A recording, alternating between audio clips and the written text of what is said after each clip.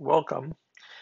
Today we're going to talk about topic three. Yes, lovely topic, electrolytes and acid-base balance. Electrolytes, you guys are pretty familiar with those. You've seen it on almost daily basis, so I'm not going to worry too much. We will touch base on those, but then we're going to focus a lot more on acid-base. Okay. Without further ado, let's get to it, shall we? Here we go. First, when we talk about fluids, you need to understand that your body is have tons and tons of fluids. So, and your body water is actually made up of two things. One is called ICF, intracellular fluid, intracellular fluid, and ECF is extracellular fluids. So ICF intracellular, that's referring to inside your cell. So intra mean inside. So inside your cell, you have a 2/3 of your body is actually you have water there. So majority of your water is actually inside your cell, which is a good thing because if it comes out, you're going to have edema, you're going to have all kinds of problems. So majority of your water stay inside your cell, keep your cell working, keep your cell nice and round. So that's the good thing. You have 28 liters, so 2/3 of your body is actually from your liquid is inside your cells. ECF, extracellular fluid. So these fluids actually on the outside of your cell and could be anywhere outside of your cell. Okay, it make up of two main ones would be the interstitial fluids, which is 11 liters, and then you have the intravascular fluid, which is about 5 liters or so. Okay, so interstitial fluid, those are the fluid that between your cells, anywhere that kind of think of if you have a cell like a ball, so you holding a ball. So basically, the interstitial fluid is the fluid that's supporting that ball. So let's say you were throw that ball in the pool. So you have that pool is the interstitial fluids. That's 11 liters. And you also have intravascular fluids. That's the fluid inside your blood vessel. That's 5 liters. Fun fact, and something you should know, is that how many liters can you lose before your heart stops? Okay, think about that. This is very important if you work in OR. You actually seen this in OR already. So we actually keep track of how much blood that you lose in the OR from everything from your gauze to everything else. The reason being is because of the Stirling law. Uh, if you lose certain amount of water, if you lose a certain amount of liquid, your heart will not have enough pressure to actually press on those walls of the heart, causing your heart to stop. Okay, and that magic number is 2 liters. 2 liters. So that's why that's 2000 cc, 2000 cc or 2000 ml. So in during the surgery, we keep an eye on how much blood you lose. So if you lose 500 cc, you could replace with um, saline. If you lose more than 1,000 cc, which is 1 liter, we better actually give you some blood. 1,500, that's kind of dangerous. Okay. Other type of fluid, you have lymph, CSF, sweat, urine, synovial joints. All of those are minute comparing to the other three that we talked about. Okay. To put that in perspective, you could see here I have the intravascular fluid, so fluid that inside your blood vessel, that's 5 liters. You have the interstitial fluid that between your cells at 11 liters, and fluid that inside your cells at 28 liters.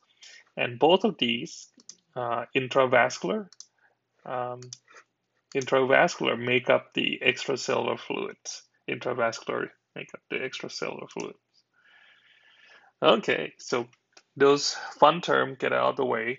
Now, more fun terms for you to learn. And these are the important terms. You could actually put a star on this page because you need to know these terms here. Okay, and we will talk about them. I'm going to show you in picture of what these terms actually mean. Okay, um, we will come back to osmolarity, but we will cover all of these. Okay. Okay, let's talk about osmotic and hydrostatic pressure first. Okay, so let's say this is your capillaries. So this is from the arterioles, and you have the arteries coming in, and this is your capillaries, and this is going to your vein, your venous end. Okay, so let's look at the picture. So first, let's talk about hydrostatic pressure. So hydrostatic. So hydraulic, hydrostatic. So hydrostatic is the water pressure. Okay, water pressure. So this water pressure, when it actually start coming here toward the arterial end, you have 32 millimeter of mercury. You have 32 millimeter of mercury pushing out the water. You have 32 millimeter of mercury pushing out the water here. And on the venous end, it actually drops down to only 12 millimeter of mercury on this side. 12 millimeter of mercury. So you have tons. Think of it as like a big hose, a gigantic fire hydrant hose. As it gets through the pipe, you have stuff leaking out through that pipe. The pressure of that water become less and less as you go along. So toward the arterial end, you have 32, and then toward venous end, you have only 12. The opposite one is the osmotic pressure. Osmotic pressure is the water pressure. Osmosis, you think of the term osmosis, that's the water going from the higher pressure to the lower pressure. That osmotic pressure is the water pressure that pushing back in. Okay, so hydrostatic push out, so lift or push out. So think of hydraulics, think of hydrostatic pushing out. So you're pushing up or pushing out, and then osmotic, you think of it sucking it in. You're sucking that in. Okay, sucking in. So osmotic is constant throughout this area is 25 millimeter of mercury. So if you do the math here, everything here is 25. On this end here, you have 32 pushing out, only 25 pushing in. So majority of the time, you more likely will push out you're gonna push out the stuff, which is good. Like this is the exact purpose of capillaries. You know, you delivering that oxygen, you're pushing out the oxygen, you're pushing out the nutrients to your cells. Whereas toward this end, toward the venous end, you have more pressure of pushing in than pushing out. So therefore, generally speaking, you're gonna have stuff going into your capillaries, which is good. You're putting the carbon dioxide back into the vein. You also put in, any waste from your cell back into the vein as well. Okay, so that your blood vessel could carry that to the appropriate places. So that's the differences between the osmotic and hydrostatic pressure. Okay, key terms to remember: osmotic and hydrostatic pressure. Next term you might want to know is called the oncotic pressure. Oncotic pressure. Okay, oncotic pressure is the pressure of the solute. The more solute you have, let's see. Uh, so let's say you have more stuff here. Let's say you have more solute. The more solute you have, that means your oncotic pressure goes up. Okay, if you have tons and tons of solute like that in your blood, and solute could be anything, could be your protein, could be albumin, protein, could be glucose, could be your red blood cells, your white blood cells, or any solute that's in your blood. If you have more solute, notice you have less water, right? You have less water. So therefore, if you have the more solute, that means your oncotic pressure goes up. Okay, if that means your oncotic pressure goes up, um, then your hydrostatic pressure, um, that's the pressure of the water, okay, that pushing in. You're gonna actually have the water actually pushing out. You have less water in here, so then you're gonna have less water being pushed out. Okay, you have less water being pushed out. So therefore, most likely you're gonna have water going into side of your cell. Okay, if oncotic pressure goes up, that means your osmotic pressure also goes up. Osmotic pressure, that means pressure of going into your cell. You're going to have more stuff being pushed in because you have less water. Water travel from high level to low. So if you have less water in here, the water from the outside travel inside. Okay, so just keep that in mind. So usually we see this in couple patients, like people who have dehydration, people who have DI. These will actually have this type of presentation.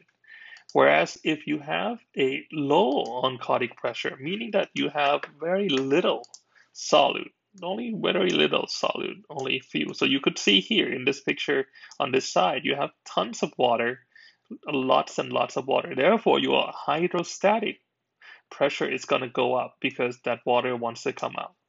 All of these water wants to come out. Okay, so your osmotic pressure then goes down. So your osmotic pressure, if you look at it, it's actually correspond to the oncotic pressure. If oncotic pressure go down, your osmotic pressure goes down.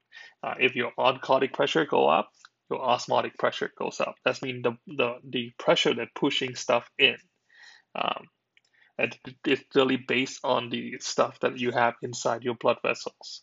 Okay, whereas hydrostatic is the opposite to oncotic, which just makes sense. You have more stuff in here, the less pressure you're gonna push out. If you have less stuff in here, you have more water. The water pressure in here gonna push stuff out. Okay, so it's the opposite.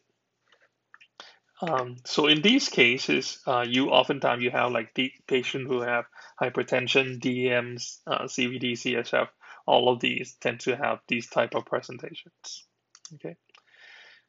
Also explaining here, all the picture that I put up kind of explain all of these different pressure at different locations and how it actually go. You don't have to really memorize all of these numbers. Just kind of understand the concept that I just mentioned to you.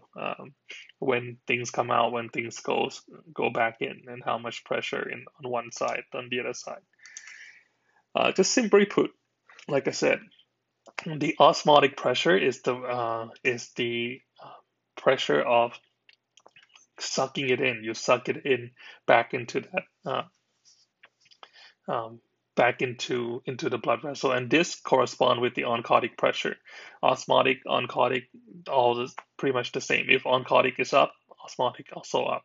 Hydrostatic is the opposite of oncotic. If you have higher oncotic pressure, your hydrostatic pressure goes down.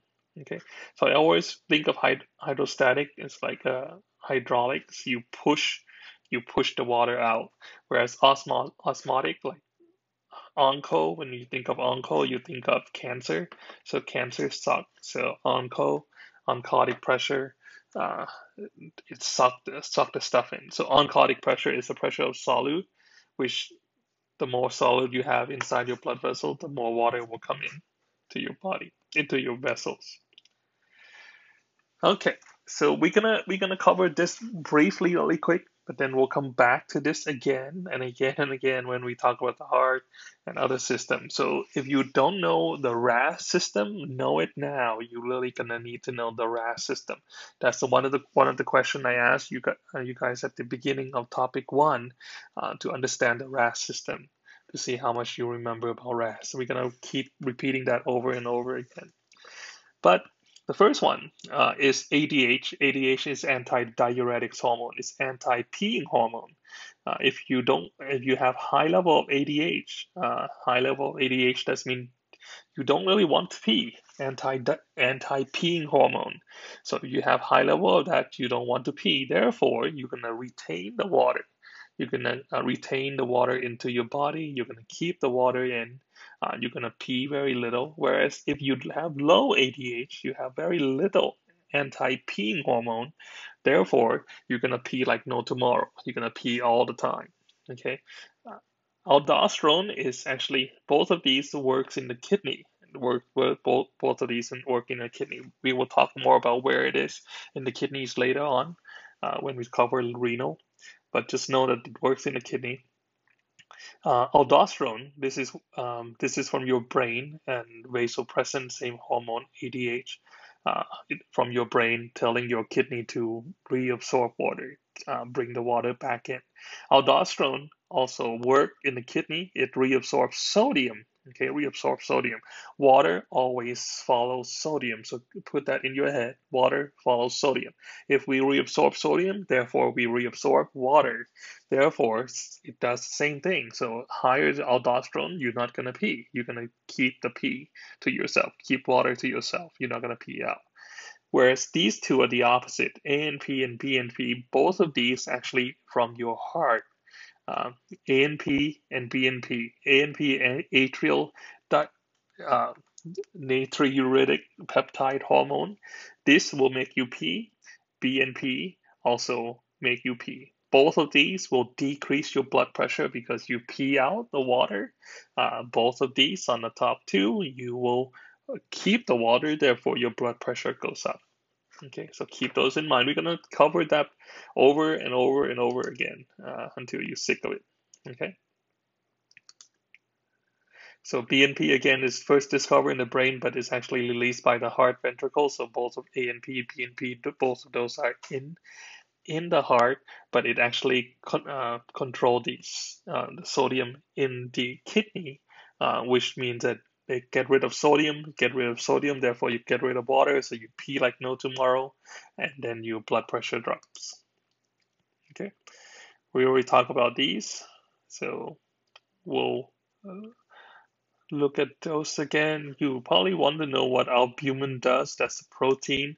Albumin, again, has to do with oncotic pressure. If you lose albumin, that means you have a lower oncotic pressure. Therefore, your osmotic pressure goes down as well, and your hydrostatic pressure goes up, causing you to more water going into your blood vessels. Okay. Um, you're welcome to watch those videos. We have a lot more to cover, so I just want to kind of keep going. Example of edema, you could have like cerebral edema, papillary edema that has to do with could be related to diabetes. Uh, Pulmonary edema that could be related to DVT and all kinds of stuff. Okay. First one, you should know this one. This is called Meniere's disease. Anytime you see in this class, you see a triad. That's something you definitely needs to know. Triad. So these triads. So triad is the key symptoms. You might want to mark that on your paper. That's the key symptom you should know. So Meniere disease is disease that oftentimes happen in older women and men, usually in their 40s and 50s. So you start having these three classic symptoms: vertigo, tinnitus, and hearing loss. Okay, vertigo, tinnitus, and hearing loss. Also, something that you may not know, there's a objective versus subjective vertigo.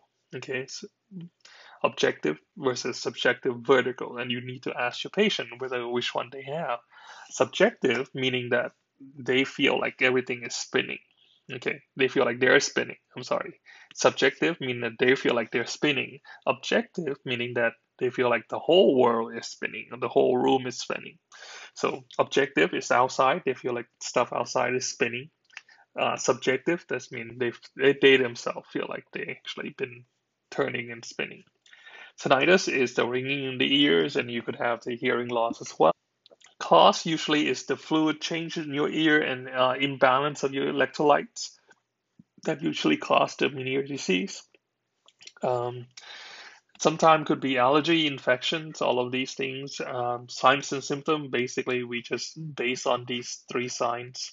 It's sudden onset. There's no really testing we do. We just go by clinicals. And you might test their hearing loss to see whether they have hearing loss or not. You could do Romberg and heel to toe just to see whether they're in good balance.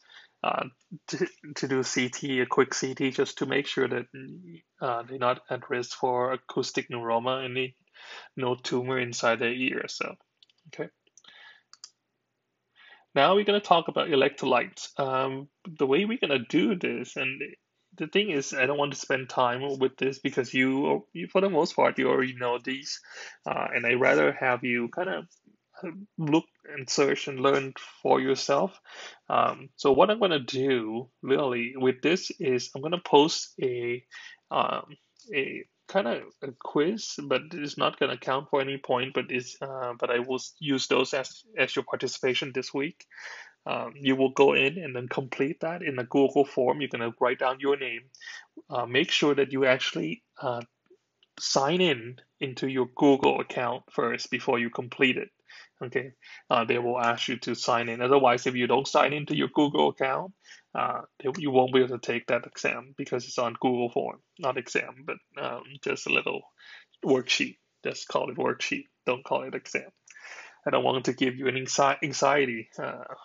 Okay, so just go in, sign into your Google account, and I will give you the link along with this video. So click on that link, and you're gonna go and you can search on the internet, search on stuff.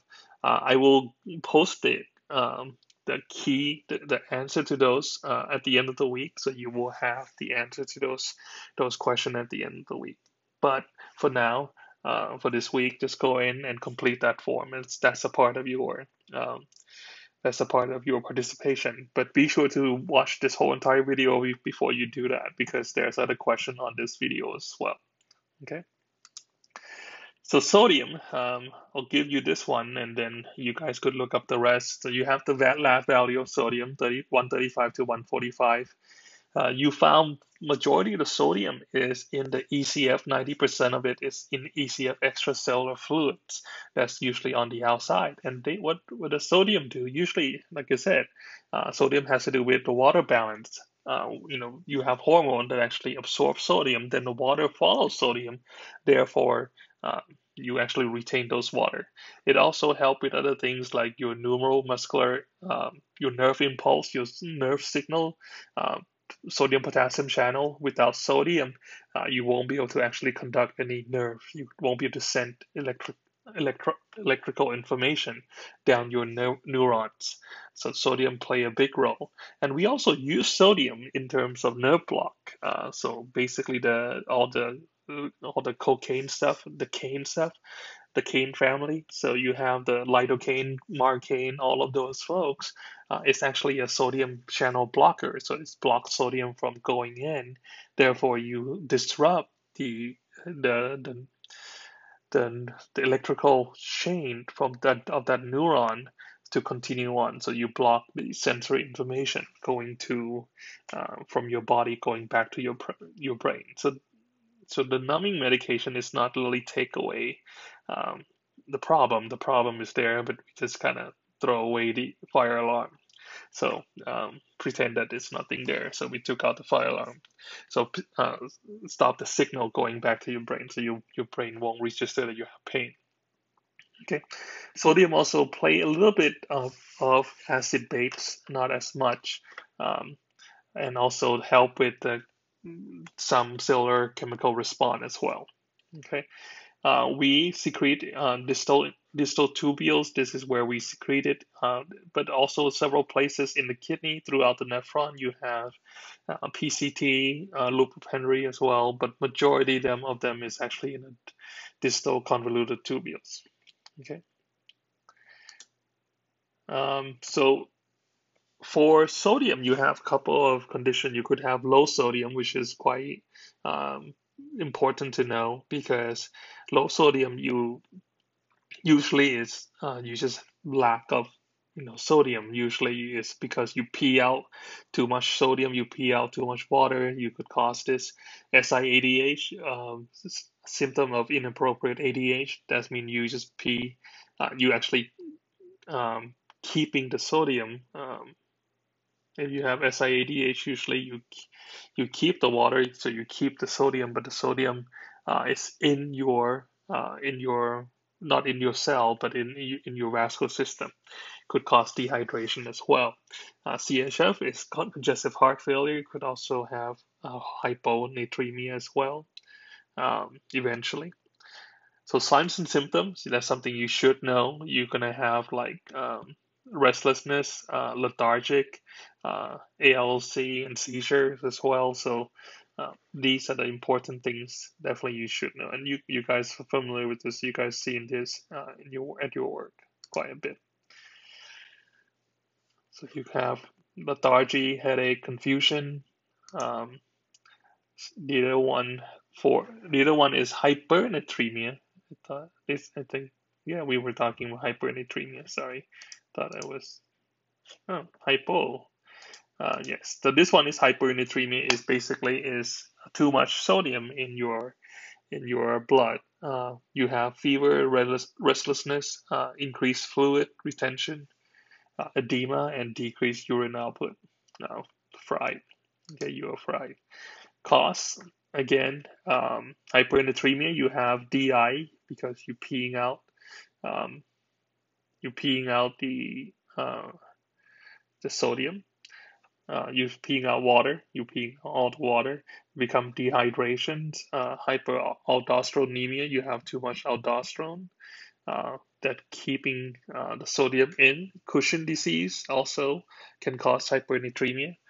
Uh, Corticosteroid can also end up with that as well. Signs and symptoms, you have all of these dehydration signs, confusion, fever, neuromuscular problems, spasms, seizures. Addison can be linked to hypernatremia as well. So Addison, basically you have decreased level because you need to add. So you don't have enough cortisol. Your cortisol level goes down. Okay, your cortisol level goes down, so you need to add into that cortisol. Okay, cause could be autoimmune, could be infection. Usually, it pass on from one generation to the next. Signs and symptoms. Since with Addison, you actually have low level of cortisol, so you feel fatigue, you feel tired all the time, you have hypoglycemia, hypotension. You also have these hyperpigmentation, so you want to kind of highlight this term right here. Of all these terms to remember for Addison, remember hyperpigmentation. Hyperpigmentation. This is the the cause of low level of sugar, low level of cortisol. You actually cause hyperpigmentation, and especially you're gonna see it on the gum line, uh, on the in the fingernails, all of these. Uh, okay, and you could end up with hypernatremia. Also, you could have metabolic acidosis as well. Okay, metabolic acidosis. You could end up with Addisonian crisis. That means you actually your cortisol is completely bottom out with your cortisol. You could actually go into shock. You need to take the person to ER right away. For the most part, you could test this the way we test this, and something to remember.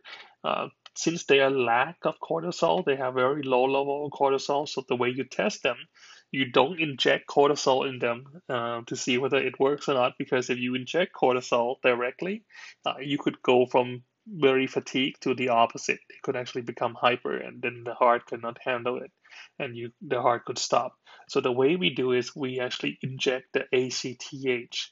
ACTH. This is the precursor from your pituitary gland to your adrenal gland to tell your adrenal to actually release cortisol. So by injecting ACTH, your body will actually automatically try to increase this convert that to cortisol, and then you just gonna perk up right away. Okay, antibodies right here is actually related to AI. So when you talk about AI, you're gonna see antibodies with autoimmune disease. Okay, autoimmune, think of antibodies. Okay, so we could look at the cortisol level, and usually that's low. And we could do the 24-hour cortisol test because usually your cortisol level kind of fluctuate throughout the day. We'll talk more about this when we get to endocrine as well. Okay, so Addison again, autoimmune most common uh, in the industrialized world. Signs and symptom key term to remember is hyperpigmentation. Testing again is ACTH. CT MRI just to rule out whether you have any tumor in your brain, okay, or even on your adrenal gland as well. Okay, JFK had it, had Addison, and we'll talk more about the endocrine portion next time, the next 3 or 4 weeks. Okay. So Addison, you could see in this line, these dark lines, see hyperpigmentation? You could see on the skin. You could see on the gum, hyperpigmentation on the gum. A little yellow tint on the palm, that's also hyperpigmentation as well. Okay. Cushing is the opposite of the Addison. Cushing is where you have too much cortisol, too much cortisol. Okay, and usually is caused by the brain most of the time. Most common cause, you have a tumor inside your brain, pressing on your anterior pituitary, excuse me, causing you to actually release too much cortisol. Cushing, you're gonna have symptom like buffalo hump, okay, truncal obesity, moon face, all of these moon faces. So it's moon face, not faces as well. Moon face, I'm not sure. So buffalo hump, truncal obesity, moon face, purple striae, all of these are key terms to actually know to remember for Cushing disease. If you don't remember that, just think of Mr. Penguin. If you remember Danny DeVito playing Mr. Penguin uh, with Michael, what's it? Uh, with Arnold Schwarzenegger and I forgot Michael Keaton, I believe. Um, so so that's the Cushing disease. You actually have huge body. Truncal obesity doesn't mean huge body. Little tiny leg. You might find some of these folk at walking around at Walmart. Huge body, tiny little leg. Buffalo hump is actually a hump on their back. It's actually water hump. It's actually not a solid. You press on it, it's actually just tons of water in it. It's edema. Moon face, I think their face is nice and round. And then you have purple striae. This is not look very similar to a pregnancy uh, when you're pregnant, but completely different color. This one is reddish purple, and with pregnant women, usually you just use coconut oil. Those with butter or coconut butter oil, those would go away. But this one, you cannot rub it away. Okay, so we test it. We use cortisol test, 24-hour free cortisol. Then usually that goes up. You could test with the MRI. That's what we would recommend doing the MRI because that's the most common uh, test for pregnancy as well. Usually that could be, they're getting bigger. You never know. They're just pregnant. Okay. We'll talk more about Cushing again later on when we talk about in endocrine. We cover this again in endocrine. So these are like I said, look like Mr. Penguin from Batman. You have a huge body, small little leg, nice and brown face. For women, you could have the thinning of the scalp. You could have acne, hirsutism as well, so growing beard. Um, that's the purple striae. You have ecchymosis, bruising as well. You can see these are purple striae. Those not stretch marks from birth. Okay. So chloride, some of these stuff you should know already. 98 to 108, that's the lab values. You have the hyper and hypochloremia. Hyper and hypochloremia. Usually hypochloremia has to do with decrease in sodium level and loss of hydrochloric acid. Like when you're throwing up, you're vomiting, that you could actually go into hypochloremia. Um, Hyperkalemia, too much chlorine, it's not really dangerous most of the time. You're just gonna pee all those out anyway. Hypokalemia, that's something we could do concern a little bit more. You have usually caused by cystic fibrosis. Potassium, you guys want to kind of find these on your own, which is not too hard. They're not too hard. These are information that you can look up. You could look in your PowerPoint. You should have some of these information there, I believe. Um, and some of them on here as well. I put it on here, so you should be able to find them here. Um, Potassium, you're going to find potassium, most of them inside your cell, whereas sodium, you find most of them outside your cell. Uh, the sodium, potassium, and those are the two huge ones that you should know. Definitely, you should know. You guys could read through these. Okay. knowing these would be very helpful. Differences between hyperkalemia and hypokalemia. And you guys seen this on a daily basis. If you work in a hospital, you've seen it quite a bit. Um, See, you can see the cow brain, acute low, acute high, cow brain at KB high. Okay, case B high. So all these are good mnemonic to know. Okay, we will talk about this Chem 7 shortly. Okay. Calcium is another one you should look up. These are the normal lab values. So I put down some of the functions, organ that actually involve as well, right here for you guys to look. There's differences between hypocalcemia and hypercalcemia that's usually um, based on your hormone that usually could cause this for the most part. Has to do with parathyroid. Sometimes could be kidney, could actually cause this as well. Okay. We'll talk more about these as well when we get in touch with parathyroid, which is in the endocrine. Okay. Paget disease usually is genetics. Usually this is a bone disease where you actually have the remodeling of the bone. Okay, you could have a Paget of the skin, Paget of the breast, Paget of the bone. So there's different Pagets everywhere.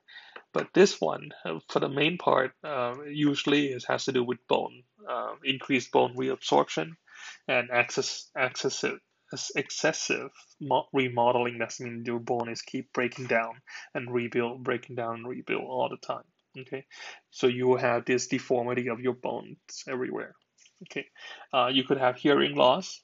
This because of the three bones inside your ear could go through that remodeling as well, so causing you have problem with hearing loss.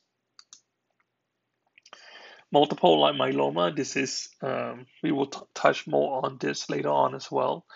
Some of these has to do with your hypercalcemia, because it breaks down your bone and dump your calcium inside to your blood vessels. But multiple myeloma is actually a cancer. It's a plasma cell cancer. Usually affects people who are male and 60 and above. You have hypercalcemia, and the huge thing to remember is this that could cause renal failure. And because of the calcium, too much calcium could cause kidney stone, causing your kidney to develop stone. That stone could actually block and cause renal failures inside your kidneys. Magnesium, we usually don't talk much about magnesium, but one thing to remember that most people here, we actually don't get enough magnesium. Um, and the first thing that's something you might want to remember if you have headaches, the first thing you want to do before you grab Tylenol, before you grab Motrin, is actually take on some magnesium pills. Because a lot of time you actually, without magnesium, you have these muscle spasm all the time. So you want to actually take some magnesium to help with your um, kind of let go of your muscles, so your muscle become a little bit loose. Okay, will help with your headaches. So you guys could take a look at these. This mainly has to do with muscle and also nervous system as well. Uh, Hypermagnesemia, that's mean too much magnesium that could actually lead to renal failure, because this could also form another type of stone, renal calculi. We'll talk about that in the renal section. But magnesium could actually form another stone, causing your kidney to shut down. Okay, last one before we go into bicarb is phosphorus. You might want to find out what phosphorus is. Um, Not too much problem with phosphorus, because a lot of time you could get rid of phosphorus if you have too much of it uh, pretty easily. Okay, if you have problem, if you have your phosphorus is off, usually it's mainly because of your parathyroid, could be because of antacid or malabsorption. Okay, that could cause this. Hyper is related to hypocalcemia. So Last one is bicarb. We're going to talk much more about bicarb shortly. Okay, shortly. So question one, this is something when you fill out the form, we have about 7 questions today that you need to write down. So question one is this: if you have these levels, what's wrong with this? What is your interpretation? So which one is high, which one is low? What kind of pathophysiology? What kind of what's going on? What could cause this? Instead of say pathophys, I should say it's actually cause. What actually caused these condition? Whichever one is high, whichever one is low, what's causing it? Clinical manifestation. What are the symptoms that you will see in this patient? Okay, if they have a certain level is high, certain level is low, what kind of symptom would you see? And then treatment, what kind of treatment would you do with those patients? Okay, so I want you to write these down. Write these down. You will have to fill out the form. In It has a little short answer paragraph for you to fill out. You could fill that out uh, through that link that I'm giving you. Okay. Question two, again, question two, you might want to take a picture of these. These are the levels. So which one is low, which one is high? Okay, interpretation, what that is, which one is high, which one is low. B is the cause, what causing it? Okay, what's the cause? And C, what are the symptoms? What are the symptoms that this patient would have? And D, what kind of treatment would you do? Okay.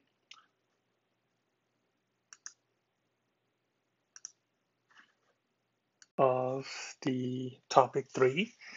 Part 2 has to do with acid-base balance. A lot of time when we talk about acid bases, it's another topic that student tends to, be fearful. They don't want to have difficult time understanding the concept of acid base.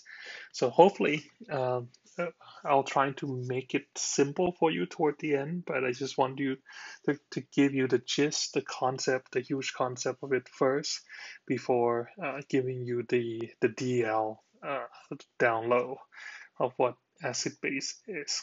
Okay, so without further ado, let's get to it. Let's talk about acid base. Okay, so before we actually go on further, just trying to kind of clarify a couple of terms for you. So one is the term acidosis. The other term is acidemia. Okay, acidosis versus acidemia. So what do you think these terms actually means? Okay, so think about that for a second. We oftentimes use it kind of interchangeably all the time. So you want to kind of really truly think about what this term actually means. Acidosis versus acidemia. Okay, so what this term is, so when we talk about acidosis, okay, acidosis is basically a process, okay, a process that's what's going on in your body, a process where things actually, your pH starting to get low. That's just a process that's going on in your body. You could actually have acidemia, which is a condition where you actually have your blood become acidic, okay? But you may not necessarily, let's say your blood is out of range, your pH is actually getting lower, but you may not necessarily end up with acidosis. You may end up with, alkalosis as well. There's few, exception of that. But just think in general where acidosis is a process where things kind of step of how things happen from one thing leading to the other. And most likely, if you have acidemia, eventually it could lead to acidosis. You could have acidemia. Let's say this is a normal thing that we do all the time. When we drink uh, soda pop, uh, or you drink your coffee. Okay, uh, soda is a pH of 4. which is acidic. Coffee also pH of 4 or 5, depending on which brand of coffee you drink. So when you drink those, you actually make your blood to become slightly acidic. So your blood actually become an acidemia, but it does not lead to acidosis. That's just acidemia is a condition where you just drink something that causing your blood to become a little bit acidic. But your body will try to do things to cover to buffer that, homeostasis, buffering that, preventing you from going to acidosis, full-blown acidosis. Okay, so keep that in mind. So we oftentimes use these terms interchangeably, but technically speaking, acidemia is a condition, and acidosis is a process of all of these conditions build up to acidosis. Okay, so same thing with alkalemia versus alkalosis, same thing, same ideas. Okay, for this lecture, you will need, we're going to talk about these equation. Okay, we're going to cover these equation, and these equation is quite all important to definitely important to acid base. The first one, since we talk about it so much, which is pH. P, when you see that little p, is the concentration of hydrogen proton. Okay, so P is the concentration, H is the hydrogen proton. So concentration of that hydrogen. Okay, so that's what pH means. That's what it stands for. So it's equal to negative log of 10 of the hydrogen concentration, proton concentration. So you have these concentration there. So okay, a negative log of 10. So the number here, so to put this in perspective, okay, you have a log of 10, so 10 to what power? So 10 to the pH power equals to the number of proton you have in your body. And this is what all of this equation actually means, that the pH that you see here, the number that we often use, 7, 4, that's the power of 10.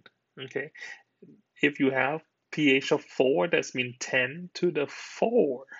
10 to the 4. That's mean that's how much concentration you have of that hydrogen in your blood. So going from pH of 2 to pH of 4, it's not just 2, but it's 100 times the level. Okay, so keep that in mind. Okay, keep that in mind. So 100 times the level of that hydrogen concentration. So going from 2 to 4 is actually 100 times. Going from 2 to 5 is 1,000 times. Going from 2 to 6 is 10,000 times. So you could see it's multiply of 10. Okay, so keep that in mind. That's the pH, base of 10. The Puech equation we're going to talk about are these two, definitely. These are the two big equations. You don't really need to memorize any equation in this class, okay? You don't. But I'm just going to bring this up so you know what we're talking about, the background of these. And let's get into these, okay? So this is the main equation for acid base. Okay, acid base equation is this. And you have, let's explain this really quick. So you have CO2, which is the CO2 in your body, and the level of water in your body. These two combine and you get what we call a carbonic acid. Carbonic acid. You need a little enzyme, carbonic anhydrase. You have tons of that in your body. These kind of go back and forth like this all the time. Okay, so you're going with carbon dioxide and water, you create a carbonic acid. Carbonic acid is not stable, so they like to just think of it like a quick bus stop. They don't like to stay in this form, so they either go back this way or they're going back this way. So this guy doesn't like to stay here at this level by themselves. Okay, um, so he likes to lose a hydrogen or break it up to CO2 and water. So this one you have the bicarbonate or bicarb, and the hydrogen proton. Okay, so when we talk about pH level, or the pH level, it has to do with this little guy here. So the more hydrogen proton you have in your body, the lower the pH you will get. Okay, so the higher concentration of a hydrogen proton, the lower the pH you will be. Okay, that's why it's a negative log. Negative log, that means it's going down. So the more hydrogen you have, the pH is going down. Okay, so keep that in mind. Um, so this side, when we talk about the most important part of this side is the CO2, not the water. It's the CO2. Where do we get CO2? We actually get CO2 from all of your cells. If you actually look at the cellular respiration inside the mitochondria, this is where we produce energy, where we produce converting the ATP to NADH and ADH um, to um, to these cellular respiration, and you're getting energy out of NADH. And one of the things that you get bypassed, one of the products that you actually make is CO2. So we make CO2 in our body. So we release that CO2 from your cell. Every cell in your body makes CO2. Every single cell. So from coming from your cellular respiration. And the big organ to remember is the lungs. The lung has to do with CO2, and we're going to talk more about that later on as well, when we talk about respiratory. But CO2, this is where you release from CO2 from your lungs to outside. Okay. So when you see the CO2 here, think of is a respiratory condition. So this side control that side. So let's say if you have higher level of CO2, if you have more CO2 in your body, okay, if your CO2 level goes up, let's say your CO2 level goes up, okay, it will drive equation this way, okay, it will drive equation this way, causing this guy to go up, okay, this guy to go up. So if you increase the level of CO2, therefore you're going to increase level of proton, therefore you become more acidic. Okay, so respiratory.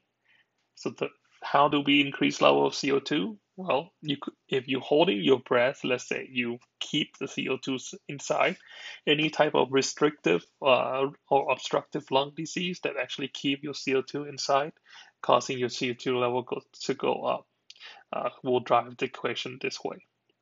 Okay, so that's respiratory. We'll talk more about that. Um, so if it's increased, it's become acidotic. You have acidosis. And if it's decreased, that means you expel your CO2 a lot. You're just breathing out too much CO2. You're hyperventilating. Your hyperventilating is going the opposite way. Okay, it's going to opposite way where your CO2 level goes down. Okay, it will drive equation this way. When it drive equation this way, or hydrogen will combine with this to make carbonic acid and to make more CO2. So it's going to drive everything this way, causing your hydrogen levels to go down, so you become alkalotic. Okay, alkalotic. Usually, when we talk about this system is quick. It's very quick. It's acute. It takes about within minutes to actually see this happening. So you're gonna hit this within like minutes. It's very, very acute. Whereas here on this side, this is inside your lungs. So keep that in mind, it's inside your lungs. So this side, we're going to talk about bicarb. Bicarb, the key of bicarb is actually to buffer the acid. Okay, to buffer the acid. And this happens inside your kidneys. So inside your kidneys. So anytime we talk about bicarb, it's inside your kidney. It's in your nephron. And um, it's automatically when we talk about acid base. When you see bicarb, think of metabolic condition. Metabolic condition. So CO2 has to do with respiratory with the lungs. Bicarb has to do with metabolic.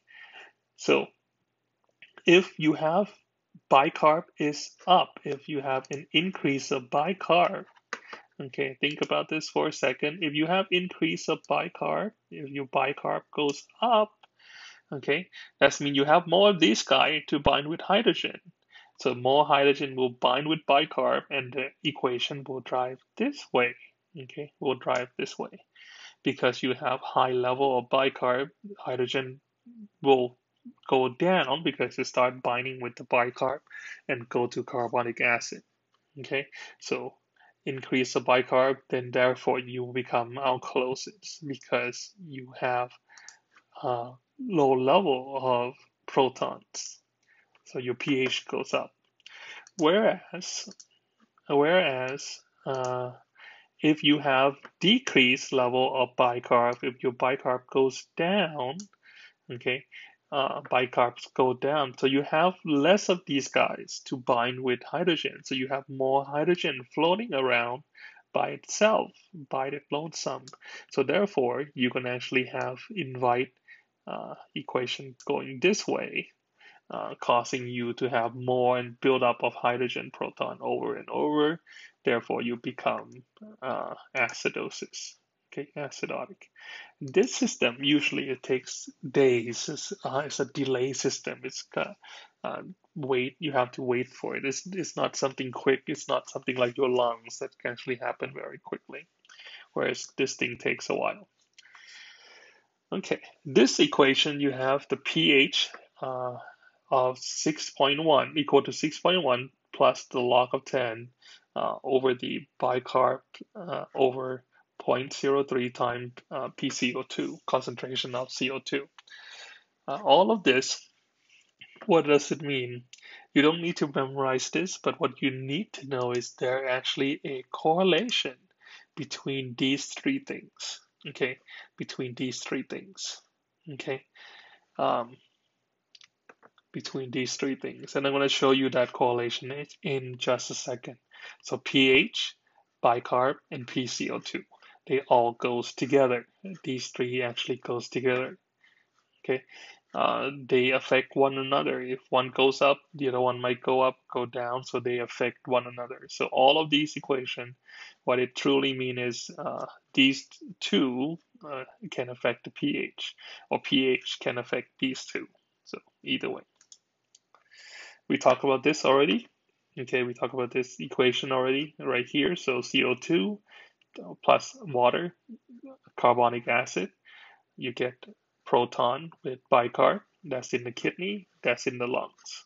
Okay, the key to remember, huge thing to remember, usually the normal values for pH is from 7.35 to 7.45.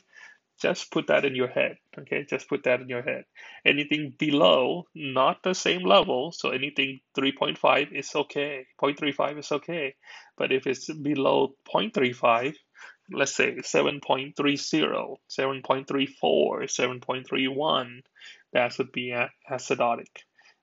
Whereas if you above 7.45, 7.46, 7.5, those would be alkalosis, okay?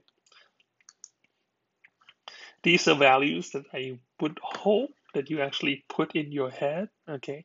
Would hope that you put this in your head. So pH again, 7.35 to 45. PCO2 is 35 to 45.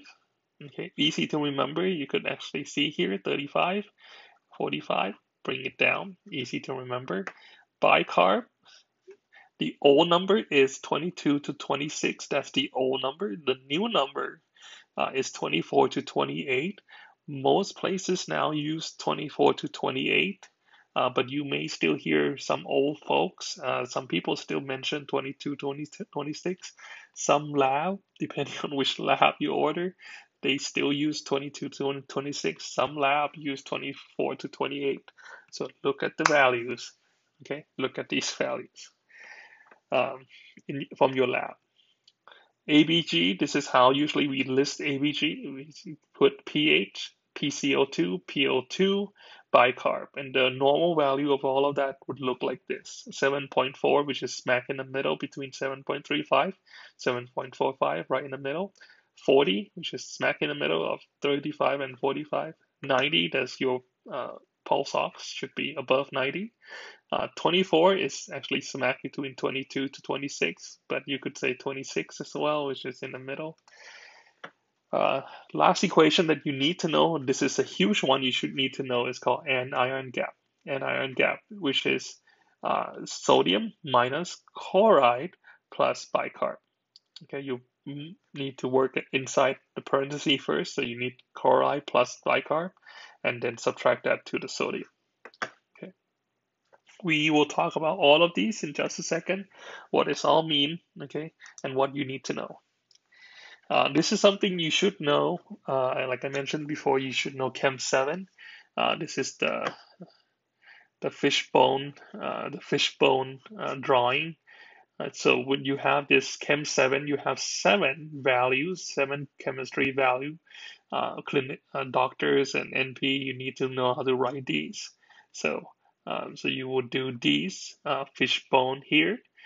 You have the first value is sodium. Okay, sodium. Sodium high is dry. Sodium low, seizure, coma. Okay, so this is the key one to remember when it's low.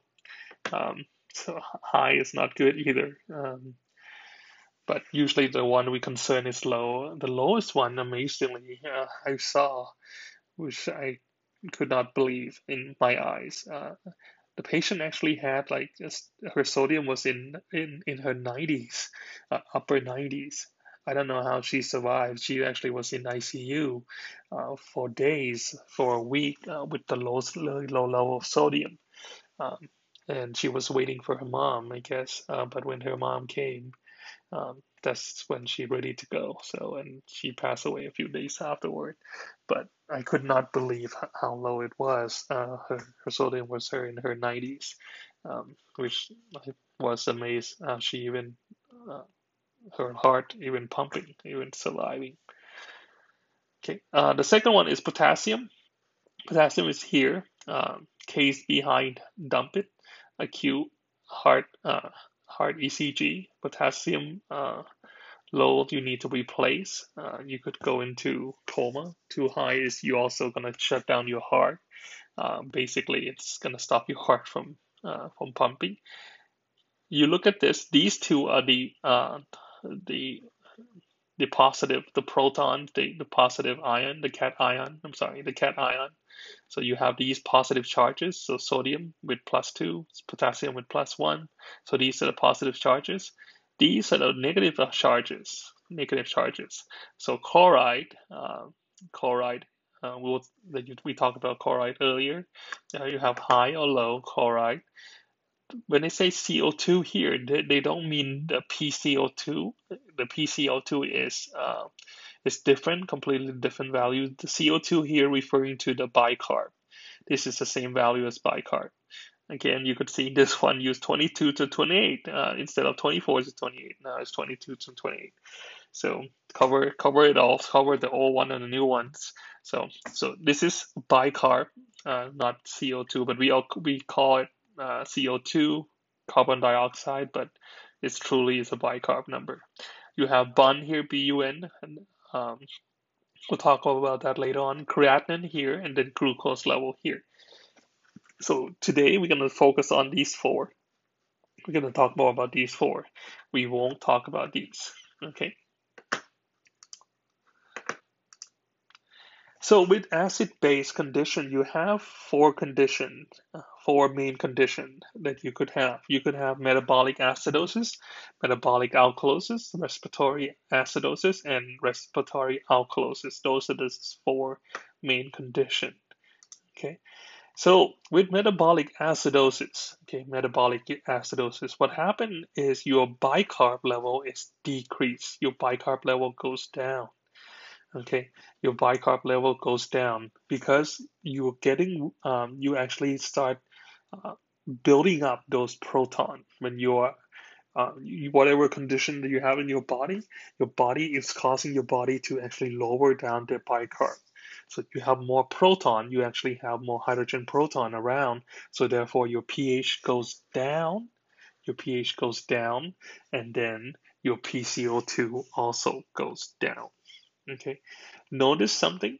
Okay, notice that if you have PCO2 goes down and your pH goes down together, okay, if it goes down together, that means you have metabolic condition. If it goes down together, you have metabolic condition. If PCO2 goes down, your pH goes down as well. That means you have metabolic condition. Okay, so the equation is shifting. Um, since bicarb goes down, equation shifting to the right. So therefore, you actually could cause your CO2 level to go down, pushing everything to the right, causing the hydrogen proton to be even higher, and then causing pH to go down. Okay. Whereas metabolic alkalosis, you could see your pH goes up, your PCO2 goes up, and then your bicarb also goes up. Okay, when you're seeing the PCO2 goes up, is a metabolic alkalosis. Okay, again, when it's go up together, it's a metabolic condition. When these two goes up together, PCO2 and pH, when it goes up or goes down together, it's metabolic. If it goes in the opposite way, if one goes up, one goes down, that means it's respiratory. Okay, plain and simple. So if it goes up and goes down together, it's metabolic. If it's go opposite way, it is respiratory. So respiratory acidosis, you have a couple of conditions to note.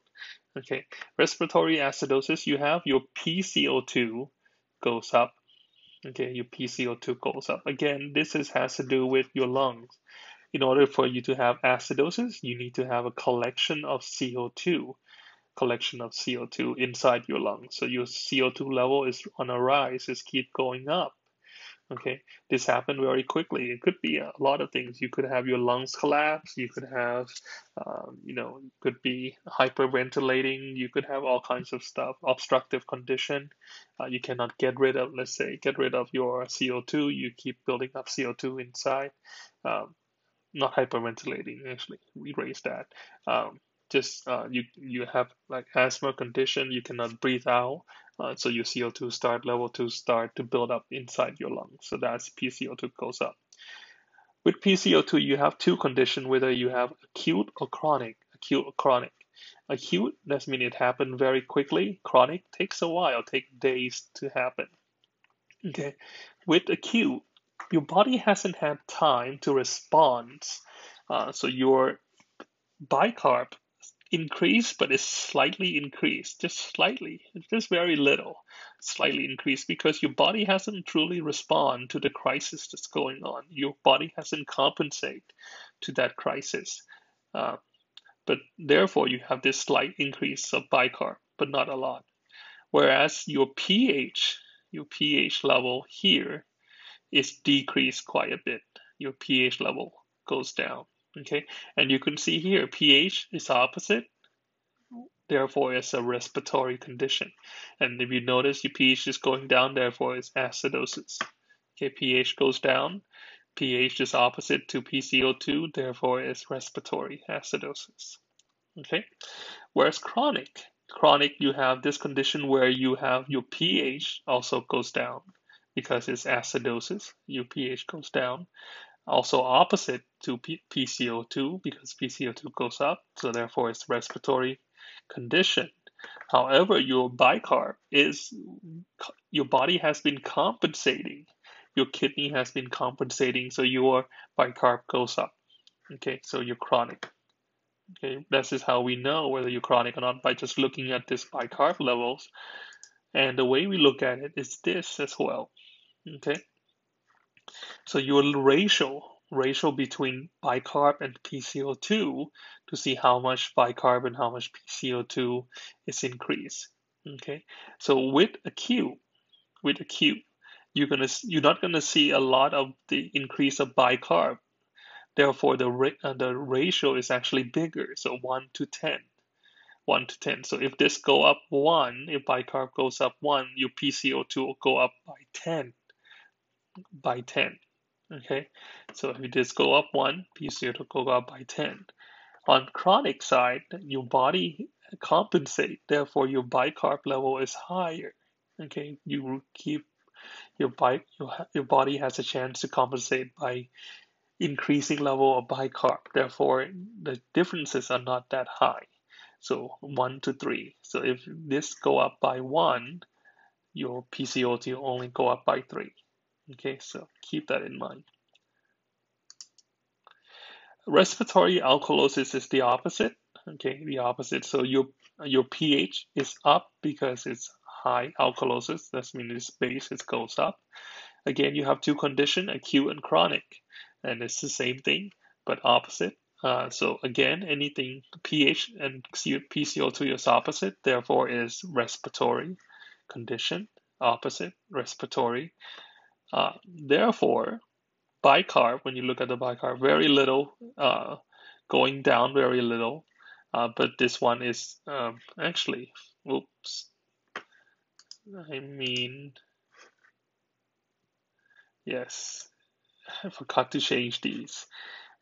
These are supposed to say decrease, not increase, but need to say decrease. So just scratch that out. So decrease, so bicarb decreases little, and bicarb decreases a lot. Okay, decrease a lot. So so the ratio is a little different ratio. Easy to remember because the other one is 1 to 10. So this one is half. For alkalosis, it's always half. So 1 to 5 instead of 1 to 10. The other one is 1 to 3, and this is 1 to 2. Okay, so if bicarb going up 1, the PCO2 goes actually go down 1. PCO2 will go down 5, whereas this one, if bicarb goes down 1, your PCO2 will only go down 2. Okay. So the thing about this, a couple of takeaway. One, when you look at these questions, when you look at your real patient, the first thing you want to do is calculate. When you have these ABG questions, you first thing you want to do is you want to calculate your anion gap. Anion gap. Anion gap will tell you one thing and one thing only, that you actually have a metabolic acidosis. Okay, majority of the time, there are other conditions that actually could cause anion gap, but majority of the time is actually referring to metabolic acidosis. Okay, so you want to calculate that first to see whether you have metabolic acidosis on hand. After you calculate that, you look at your pH, whether it's alkaline, whether you have acidosis or alkalosis, and then you look at PCO2. If your pH is down and your PCO2 is down, therefore is metabolic condition. If it's go up and up, that means also metabolic condition. But if your pH is down, but your PCO2 is go up, that means it's respiratory type. Okay, so keep that in mind. So if these are opposite, it's respiratory. If it's the same, go up and down together, that means is metabolic. Then after that, you want to determine whether it's which type is it, whether it's acute or chronic. Determine whether it's acute or chronic. Okay, we will do something similar to that in the next few slides. Okay, toward the end. So pH balance, pH balance. You have all of these.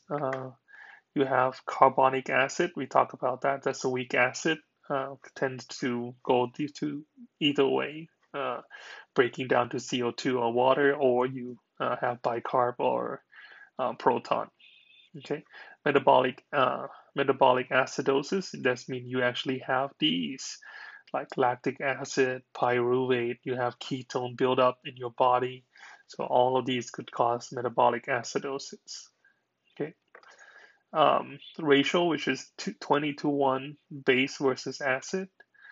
Usually that's how much base you have. You have more base in your body than your acid. pH, if it's base or acid, that means if you have low pH, that means acid. You have high pH, it's a base. Some of these kind of pretty straightforward. Bicarb, this usually has to do with buffering. You could have the respiratory and metabolic to do those. pH balance, we use respiratory and renal buffering. We talk about that. Distal tubules, that's where we buffer in terms of bicarb. You have hydrogen proton. We secrete that. We secrete bicarb into your urine. Also hydrogen proton as well to for bicarb. So you have majority. You have these four groups. Mainly, you have these four groups that we often deal with. Okay, these four groups that we often deal with. Um, there are actually two additional groups as well. So we've been talking about these four main groups. You have metabolic acidosis, respiratory acidosis, metabolic alkalosis, and respiratory alkalosis. These are the four main groups. However, we're going to talk about these as well. We touched on these a little bit before.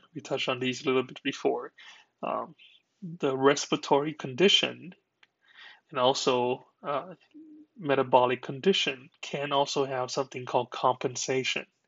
Compensation is when your body is actually compensating, when your body is trying to make up, trying to counterbalance. So let's say your body is have acid become acidotic, your body trying to compensate by using your lungs to compensate the acid that you have in your body.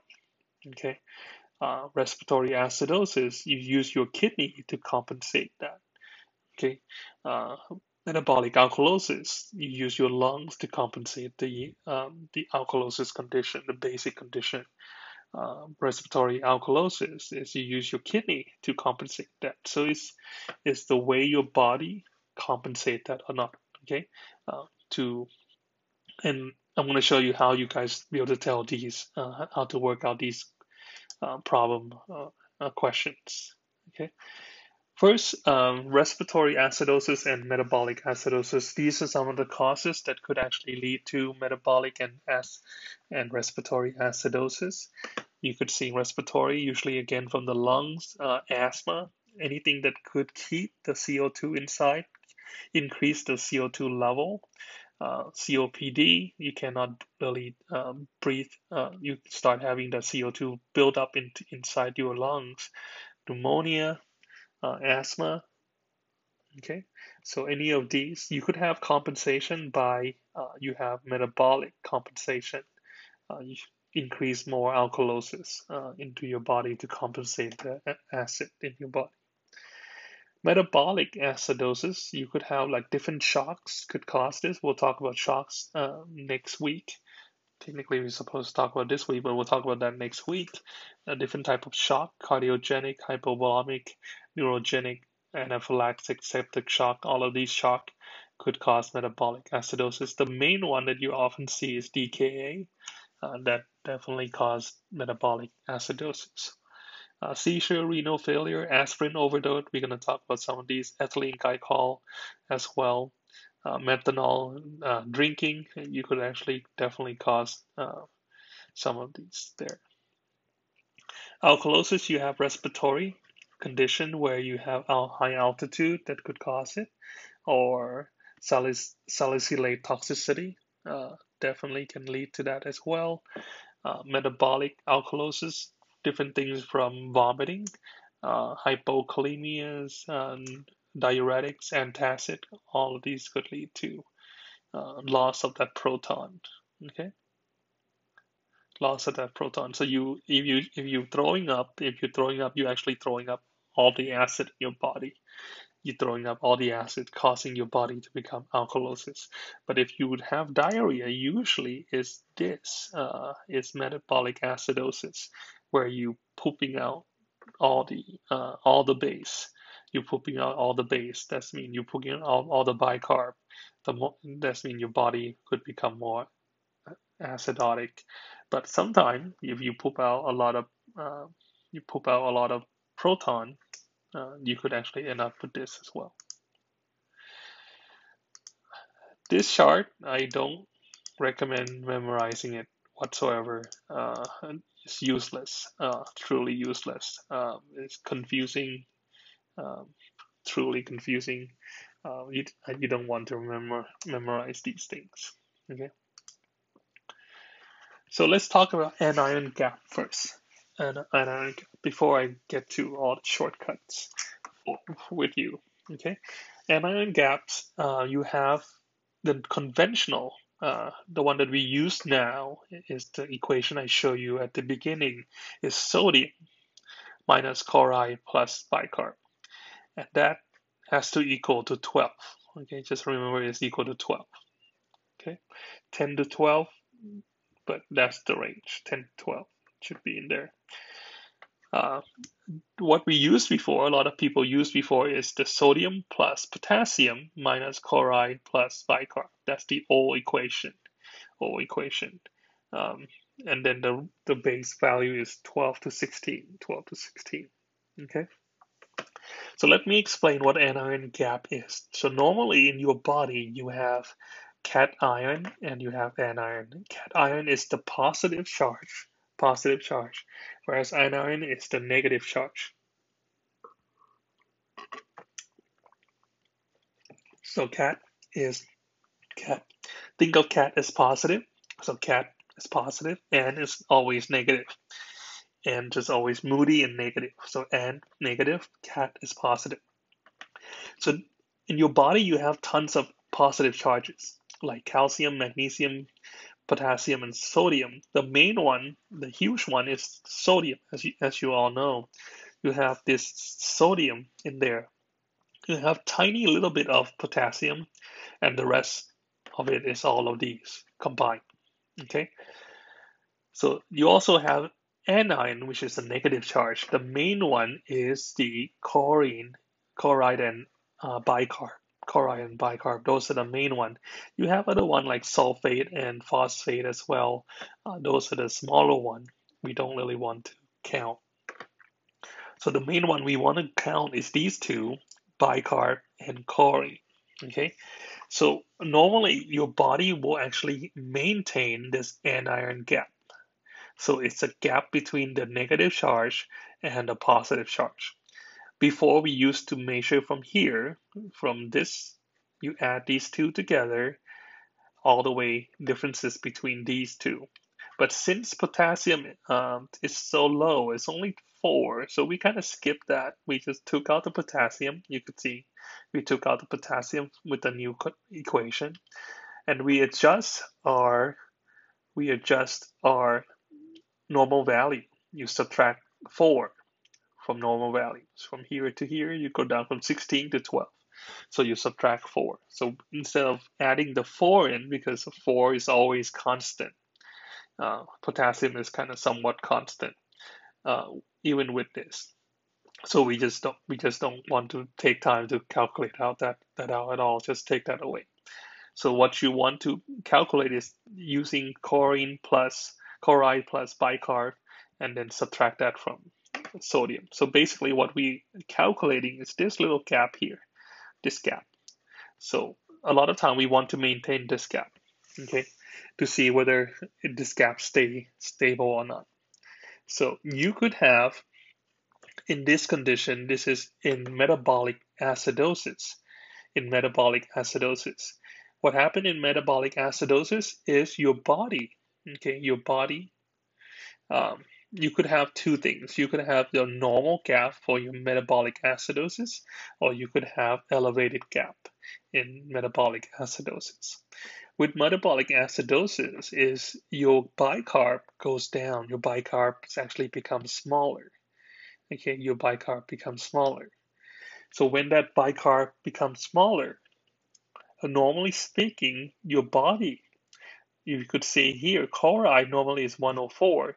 Your body compensate by increased level of chloride in your body, increase that level of chloride in your body to maintain the gap, to maintain this anion gap. Okay, so you could have a normal anion gap, and then you have metabolic acidosis. Okay, you could have a normal anion gap, and you could still have metabolic acidosis. Could be a lot of things. Could be like from diarrhea. Could be from all kinds of other stuff that actually cause this. You could have renal loss. Your certain medication could cause you to dump out too much bicarb. So something could actually decrease in your actually increase your uh, protect actually decrease your proton secretion. So you have more proton in your body, causing you to become acidotic. But in this case, your bicarb goes down, your bicarbs go down, but your chlorine did not adjust, do not adjust to that. Your chlorine still stay the same. Therefore, you increase this gap. You increase this anion gap. When you increase the gap, that means you have more of this conjugated charge floating around, floating around in your body, causing havoc in your body. Okay, that's when you have these unpaired charges, unpaired negative charges. You could see here this these anion is actually very still about the same here, that anion. But with this one, you have the anion become a lot more. These guys become a lot more. You have these charges, negative charges floating around, okay, causing all kinds of problems. Okay, the key term to remember is mud piles. Mud piles. Okay, for for positive anion gap. So when you see a positive anion gap, it's always that you're gonna have metabolic acidosis condition. Always metabolic acidosis condition. However, if you have metabolic acidosis, doesn't mean you actually will have a positive gap. Okay, doesn't mean you have a positive gap. So when the first thing I usually want you to calculate is the anion gap.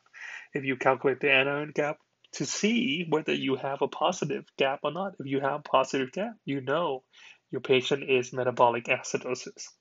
And the reason being, the cause of this is mud piles. You could have methanol, uremia, you have urine in your blood, DKA could cause this.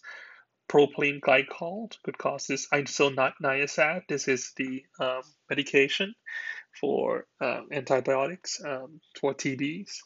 Lactic acidosis could cause this. Ethylene glycol, salicylate level could actually all cause this. Okay, cause positive anion gap. And this is another chart that's pretty much similar to that. You have the sodium level. This is the positive, the cation. This is the anion. You could see the gap is small here, whereas this one you have a bigger gap. This is normal. This is metabolic acidosis with positive gap. This is metabolic acidosis with a normal gap. Okay. Again, mud piles, methanol, uremia, DKA, metformin could actually cause this as well. Iron or isoniazid, lactic acid, ethylene glycol, or alcohol as well. Salicylate could actually cause positive anion gap. Again, so mud piles. You might want to know mud piles. Rhabdo could cause it as well. So, okay, let's take a little time for you figure this out. You might want to pause this video. Okay, so looking at this, using the equation I told you early on. Okay, looking at this, tell me what's the gap is, the number you need to calculate it out. Calculate out the gap, and also tell me what it is. Okay, what condition the patient has. Okay, so you could pause this video if you want. So the first one, the gap 138 minus chlorine and bicarb combined, so that would be 128. So 22 plus 106, that's 128. 138 minus 128 is 10. Hopefully you get 10. Therefore, this is still within the gap. The gap is not positive. Okay. What condition? The second thing we do after we calculate the gap is we look at the pH. pH is high, right? Therefore, it's alkalosis. And the PCO2 is here. Is it going up with the pH? No, it's actually going down. Remember, PCO2 has to be 35 to 45. This is low, so it's opposite. Therefore, this is the when its opposite is respiratory condition. This is respiratory alkalosis. So respiratory alkalosis. Okay. Patient 2, let's calculate the gap. You could pause the video if you want. Okay, so the gap, you could see sodium, which is 40. So this 20 plus 102 is 122. So 40 minus 122 is 12, right? 40 minus 122 is 18. Sorry, 18, not 12. Can't do math. So 18, sorry. So 18, that's definitely positive. So this one you know is positive. Therefore, without even looking at the rest of these, you know this is the metabolic acidosis. Metabolic acidosis. Okay, so this is metabolic acidosis by default. Okay, next one. Next one. Okay, you could pause the video. Okay, so calculate this. So 28 plus 101 is 129, right? 129. 140 minus 129 is equals to 11, right? 11. It's supposed to say 11. They miscalculated it. I cannot change it. It's 11, 12. What condition is this? So look at pH. pH is low, therefore this is acidic, right? pH is low. pH is going down, but the PCO2 is going up. It's the opposite. So this is respiratory because it's opposite is respiratory, and this is going down. That means it's respiratory acidosis. Respiratory acidosis. Last one, you could do this. Okay, so pause the video. So this one, you have 91 plus 34. So 4 plus 1 is 5. So it's 125. 125, 136 minus 125 is also 11. Okay, 136 minus 125 is also 11. So looking at this, okay, 7.7, that's going up, so that's alkalosis. PCO2 is also going up. Remember, it's 45, 35 to 45, that's going up. So up and up, up and up is metabolic condition because it's the same metabolic condition. So therefore, this is metabolic alkalosis. Metabolic alkalosis. Very good. Now I'm going to teach you a different ways of how to look at the. I gave you one shortcut already. Those three things to do. Those are shortcut. Usually works pretty well for the most part. But in some of your questions that you're going to be asked, this is a better way of actually looking at acidosis and alkalosis. This is called acidosis and alkalosis tic-tac-toe. So a very easy way to think about acidosis and alkalosis. So this thing kind of divided into two sections. The section on the top is something you should remember in your head, okay, by default. It's the section on the bottom here. This is the one that we're gonna play with, okay? The top, I want to add it in just for reference for you, so you could, as we go through this, you'll see this as a reference, okay?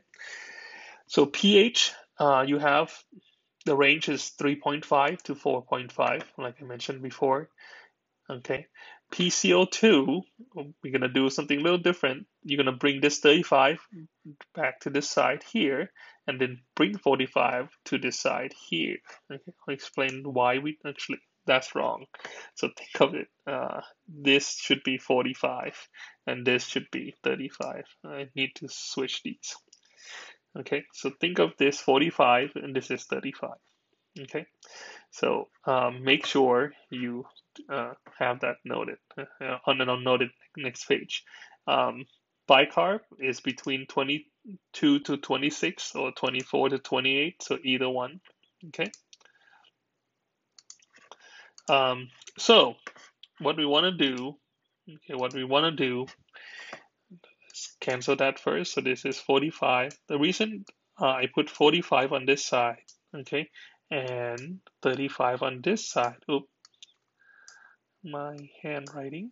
Here we go. 35 on this side because this is acidosis. So if any number above 45, any number below 35 here, oh actually I'm sorry, any number that's above here going up, the number that below here is gonna be acidosis. Any number that below bicarb is 24. If you're below 24, it's going to be acidotic, going to be on the acidosis side. Any number that's above this side or below this 35 or above 28, it's going to be on alkalosis side. Okay, so this is what we usually do is this is the given number. This is the number I will give you or number that they give you on in the questions, and then you have to give a interpretation of what it is. That's what most of the tests that you have with acid-based question, usually that's what they base on. They give you a number, a case study, and then they give you these number, and you have to figure out whether what it is, whether it's what condition it is. For example, let's do some of these questions. So, let's say you have 7.31, okay? Uh, PCO2 is 49, so 49, and then you have bicarb is 24. Bicarb is 24. Okay, so first thing what we're going to do with the tic-tac-toe is you look at the pH 7.31 is below this number. Therefore, below this number here, below this number. So you want to bring it down to this side. So what you want to do is you're just going to write pH because since it's lower than 7.35, it's going to be on this side of the chart. If it's in the normal range, you're going to write in the normal range. If it's above this number, you're going to write on the alkalosis side. Okay, so PCO2 is 49. 49 is above this number, therefore we put it down here, PCO2. Okay, and bicarb is 24, therefore that's normal. So you're going to write in the middle of the normal range right here. Okay, that's the normal range. Okay, so first you're going to look at pH and you're going to say, okay, pH is on the acidosis side, so therefore this is acidosis. Okay, acidosis by default. Whatever under the pH, okay, whatever under the pH. So CO2 is under the pH, therefore this is respiratory acidosis. Respiratory acidosis. So pH is on the acid side, PCO2 is on the acid side, therefore is respiratory acidosis. Okay, so if bicarb, for instance, okay, if you have, let's say you have bicarb, let's forget these numbers for a second, and let's say you have bicarb here instead, right here, and then your PCO2 are here. Therefore, this would be metabolic acidosis. Okay, metabolic acidosis, plain and simple. Okay, um, let's do another question and see, and hopefully you get a hang of this. So pH, let's say 7.5, PCO2 is 37, and then bicarb is 29. So pH 7.5 is above the 4.5, therefore we put it here on the alkalosis side. 37 is between, you could see 37 is right here between the 35 and 45, therefore PCO2 is normal. And 29 is above, alkalosis is above this side, therefore is, nope,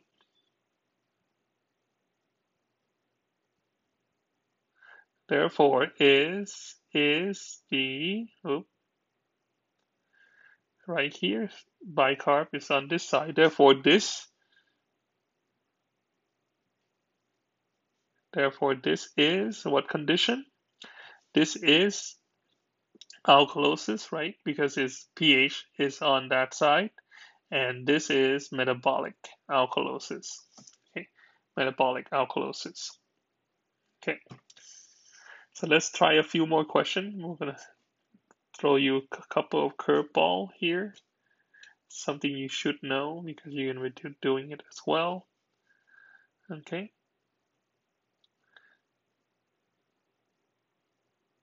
Okay. So let's do 7.47, 26, and let's not do that one. Let's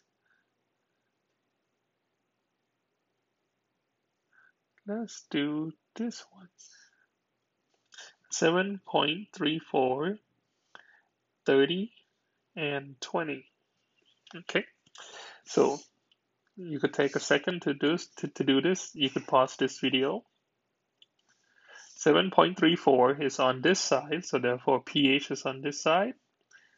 Okay, pH is on this side. PCO2 is 30, that means it's on to the right. It's actually right below here. So PCO2 on this side here. And bicarb is 20, is below 24, therefore it's on this side here. Okay, when we have this, now we have pH is on this side, therefore it's acidosis. Acidosis. What's underneath the pH, which is the bicarb, so this is metabolic acidosis. PCO2 is on this side, that means it's actually with compensation. This is with compensation. And you could write it's actually renal compensation. Okay, renal compensation. Actually, sorry, not renal, it's respiratory. It's actually with respiratory compensation because it's the CO2. Okay, because of the CO2 here causing the respiratory compensation.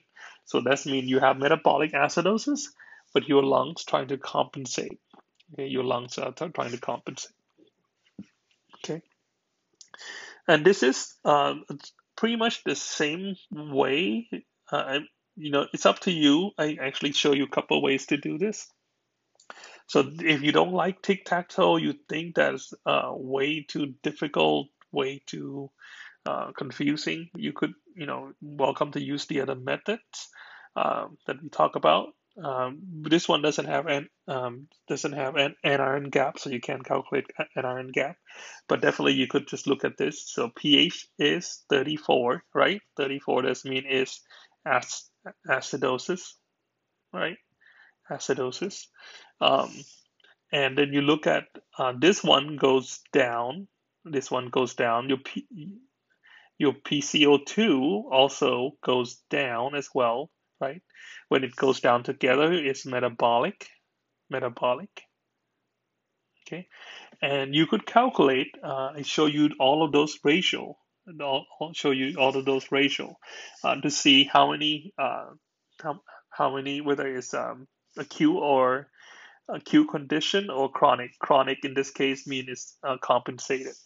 So PCO2 goes down by, you look at the number, 35 to 45, right? So this is go down by 5. It's actually, you do the math, it goes down by 5. Whereas the bicarb only goes down by 4. Bicarbs go down by 4. Okay, so therefore this is the you see not a big gap here. You see not a lot of big gap here, right? Um, if you have acute condition, you're gonna see a bigger gap, huge. So if you were to divide this by 4, you're gonna have 1 to about 1.08. Okay, so it's very close. So it's like 1 to 2 approximately. So this is more of the chronic type of condition instead of the acute condition. So this way, you won't really tell whether it's compensated or not. Sometimes you could, but sometimes you may not be able to.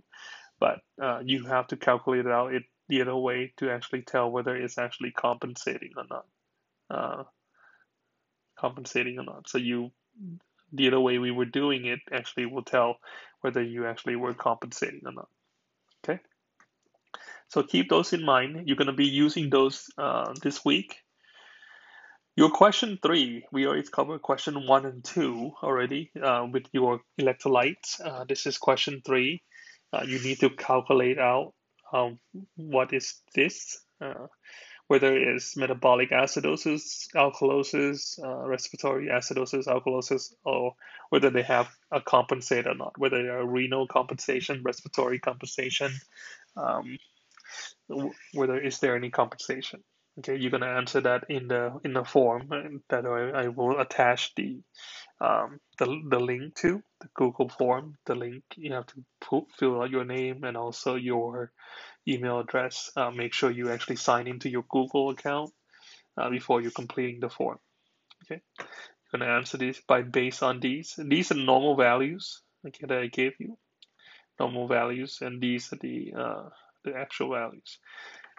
When you see these kind of question, you could just skip all this. You could go blah blah blah yada yada yada. You don't actually have to read this. It's actually right here that you have to calculate it out.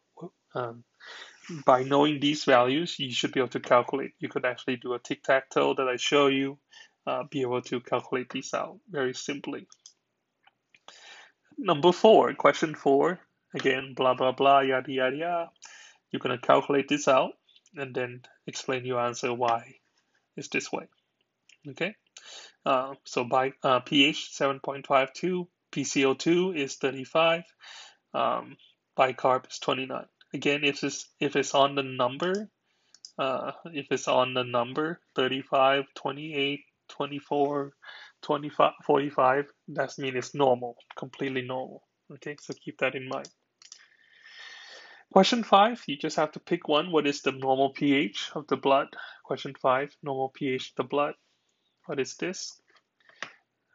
Okay, you can pause these videos, or you could take picture of these questions, so you have it in your phone when you answer these questions on the Google form. Okay. Number 6, what is the action of bicarb in the body? Pick one, A, B, C, D. Pick one, A, B, C, D. Okay, so take picture of this. Rufus has C. diff, bacterial growth in the back of the bacteria. Weird question. Has bacterial growth of the bacteria C. diff, Clostridium difficile in his large intestine, resulting in chronic diarrhea. The ABG is below, pH is 7.62, PCO2 is 56, bicarb is 33. What type of condition does Rufus has? So you're going to answer and explain your answer, what that is. Okay. So those are the 7 questions that you have to answer this week. You don't need to write any, like you did last week for on the YouTube. You don't have to write any comments on the YouTube. All I need you to do is answer these questions on that Google form. Okay, answer those 7 questions on the Google form. There actually will be more than 7 questions because it's going to include some of the electrolyte stuff as well. There's actually 3 separate sections of electrolytes that you're going to be answering. So make sure you have your, you could look up stuff online. Make sure it's not timed completely, but you could only go in one time. So make sure you don't go in and out. Just you could go in one time. So make sure you have everything ready before you go in, and you complete those worksheets, and then you're going to turn it in. Okay. And that's it for today. So thank you for watching. I hope you learned a few things. If you have any question, please let me know. Let me know you have any question. I will be more than happy to answer it. If you like this, please press thumbs up and click subscribe if you have not. So anytime I put new videos in, you will see those. Okay. And thank you for watching and have a wonderful day. Welcome, folks, to topic 3 in UR 631. We're going to talk about shocks today. Shocks.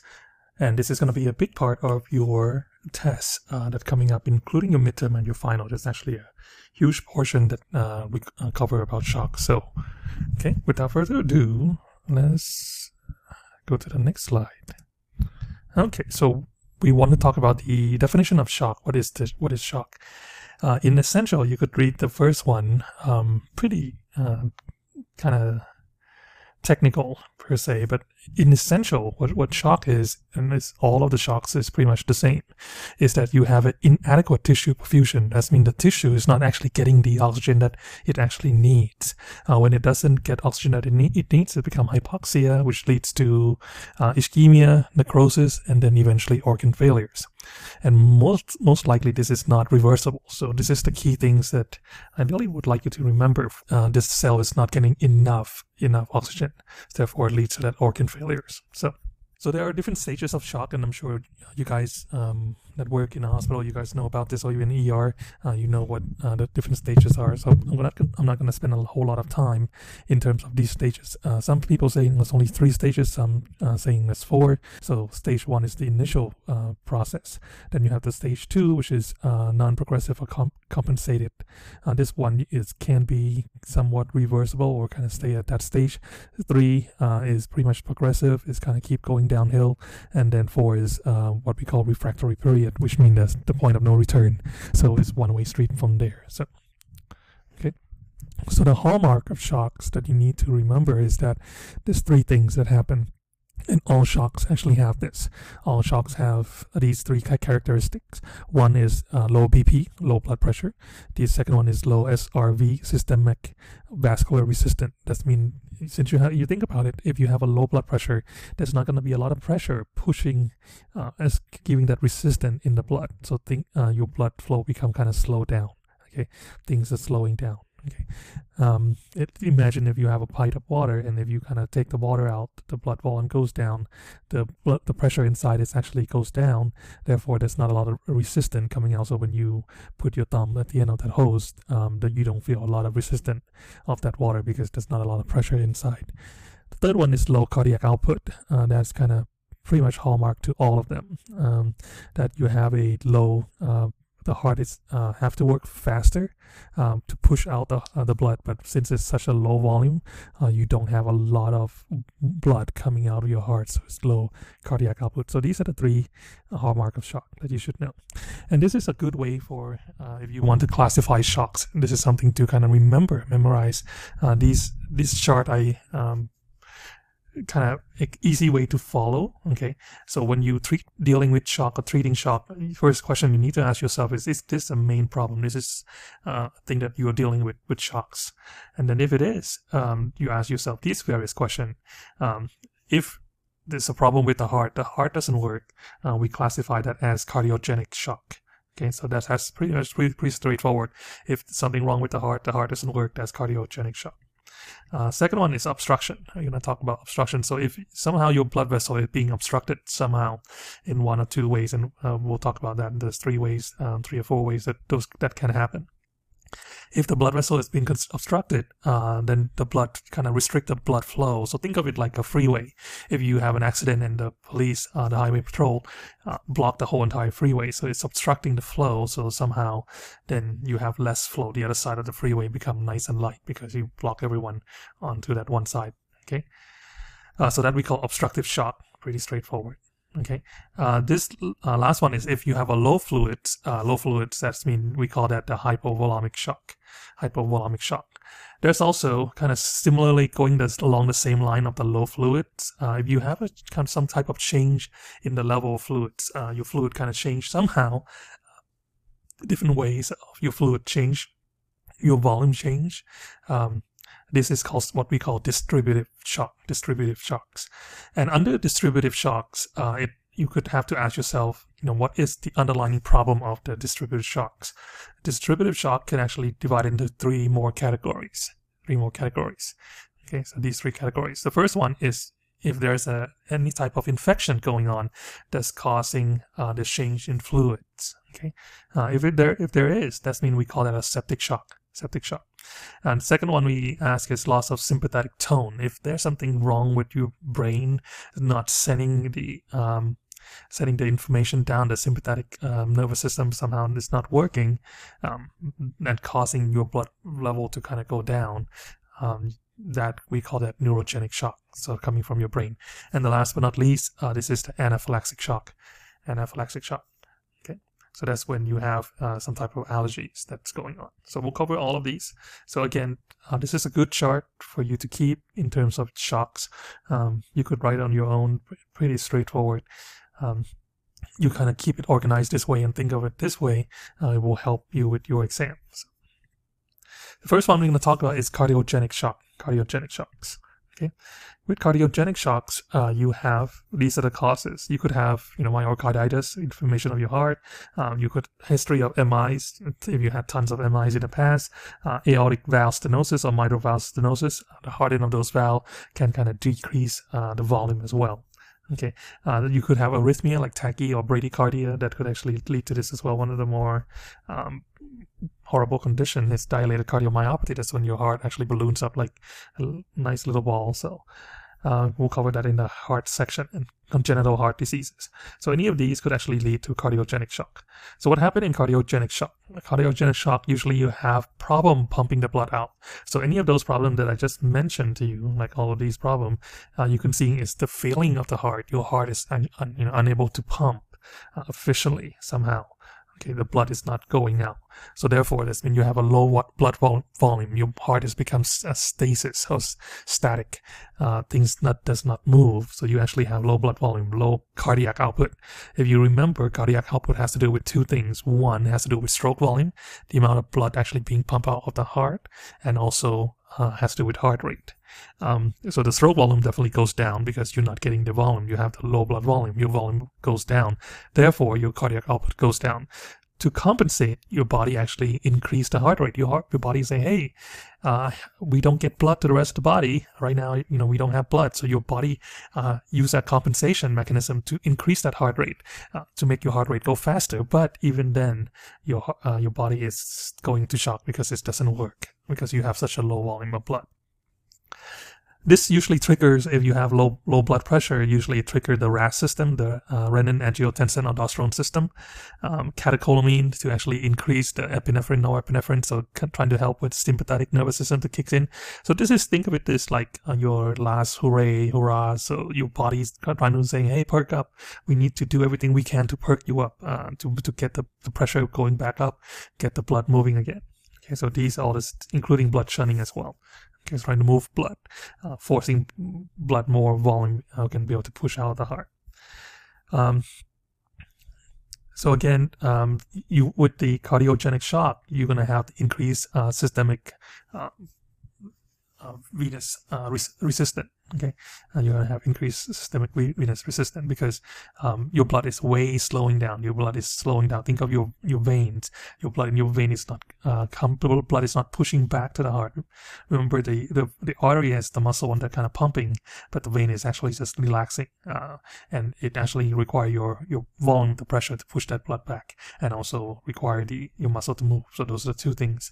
Since there's not a lot of volume, therefore, you actually have increased more resistance, pushing back, making your heart works even harder. So overall, you're going to have low O2 because you're not getting the blood to the rest of your body. When you have low O2, also, you in turn having low ATPs as well. You're going to have increased lactic acid. Therefore, eventually, you're going to end up, since with lactic acids, you're going to end up with tons of protons, hydrogen proton floating around in your body. In topic 3, we talked about that already. So that with tons of hydrogen proton floating around your body, that's going to lead to metabolic acidosis as well. Okay, so how do we treat cardiogenic shock? Basically treating the underlying causes. So if you have MI, treat the MI first with angioplasty and thrombolytic treatment. First one, we definitely will, after you do that, if it's other causes, you want to kind of decrease isotonic fluids, increase vasopressor like epinephrine. All of these will increase inotrope, which means contractility of the heart, keep the heart pumping. Especially the last one, amrinone is actually really help increase that heart contraction. Okay, all else fail, you could actually also do the intra-aortic balloon and pump, trying to help pumping the blood throughout the whole body because your heart is giving up. Okay. Second one is called the obstructive shocks. Obstructive shocks. Okay, so there's different types of causes of obstructive shocks. The first one we're going to talk about is called the tension pneumothorax. Tension pneumothorax usually caused by trauma, or you could have a pneumothorax, which can cause by infections and other things as well that lead to pneumothorax. We'll talk more about that when we get to respiratory. But let's say you breakage your skin, so someone kind of stab you in the chest, but doesn't actually stab through your lung. So what happened is the pressure around your lungs actually become increased because it would be the same as pressure as the outside. Technically, the pressure around your lung is the lowest of all. Okay, you have the pressure outside, pressure inside your lungs, and pressure around your lungs. The least amount of pressure is the one that around your lungs, whereas the next one would be the pressure inside your lungs, and then the pressure outside in the atmospheric pressure. So if someone stab you, this pressure will kind of equalize the pressure outside. What happened is then you actually have this pushing the pressure. The lungs actually start to constrict it as well because the pressure actually become greater than inside the lungs. So think of it like you're going deeper down in the ocean as things start to squeeze in. So same thing, if you actually have this pressure goes up, then your lung actually being pressed in, squeezing in. So as the process of squeezing in, it actually squeezes into this SVC, IVC, the superior and inferior vena cava. It could also squeeze into the aorta, squeezing into the pulmonary trunk, pulmonary arteries, and pulmonary veins. So this is why they call it obstructive, because it's the pressure being squeezing in. Okay, an easy way to see this, you're going to see the increase in jugular vein pressure. Jugular vein pressure, you might see JVD, jugular vein distension as well. Okay. So that's the first one, obstructive tension pneumothorax. The second one is called the pericardial tamponade. Okay, pericardial tamponade. What pericardial tamponade is, you have this pericardial sac, and usually you have these fluid inside the sacs to kind of keep your heart nice and smooth when it pumps, so reduce friction. Every now and then, these patients would actually have increase of these fluids, somehow increased pressure inside this area, the pericardial sac. When you actually have increased pressure inside, it's kind of like you squeezing the heart. You actually have someone squeezing the heart. Just think of like you just grabbing that heart and just squeezing it. So when you actually have that increased pressure, you increase the pressure inside the heart as well. Okay, this is why they call obstructive, because you're obstructing the heart. You're actually being pushing and squeezing the heart. The key thing to remember for the cardiac tamponade is this Beck's triad. Easy way to remember is all D's, 3 D's. Decrease in BP, distended jugular vein, so jugular vein distension, and diminished heart sound. So the heart sound, the aortic sound, when you're listening to your heart. Okay, we'll talk about that later on when we get to the heart lecture. When you're listening to those heart spots, these valves, these sound become diminished. It become harder to hear. Okay, so this is the cardiac tamponade, the Beck's triad, something you might want to remember. The last one is the pulmonary embolism. With PE, you have blockage. There's definitely a blockage. You have these emboli actually float into the heart, and then it kind of gets blocked into the lungs. Okay, so with the pulmonary embolism, you have, since it's blocking, so the blood couldn't actually come back out and fill the ventricles. Therefore, you have the decreased EDV in diastolic volume, the volume before it contracts. So if you cannot fill the heart to the volume that it needs to do so, therefore you decrease the stroke volume, the volume that you're squeezing outside as well. So you decrease the volume that's coming in, therefore you decrease the volume that's going out. Therefore, you decrease the overall volume that your heart actually pump out to the rest of your body. Therefore, you decrease the blood volume and blood pressure. And in this, a lot of these cases, you're going to see that it actually build up lactic acid as well.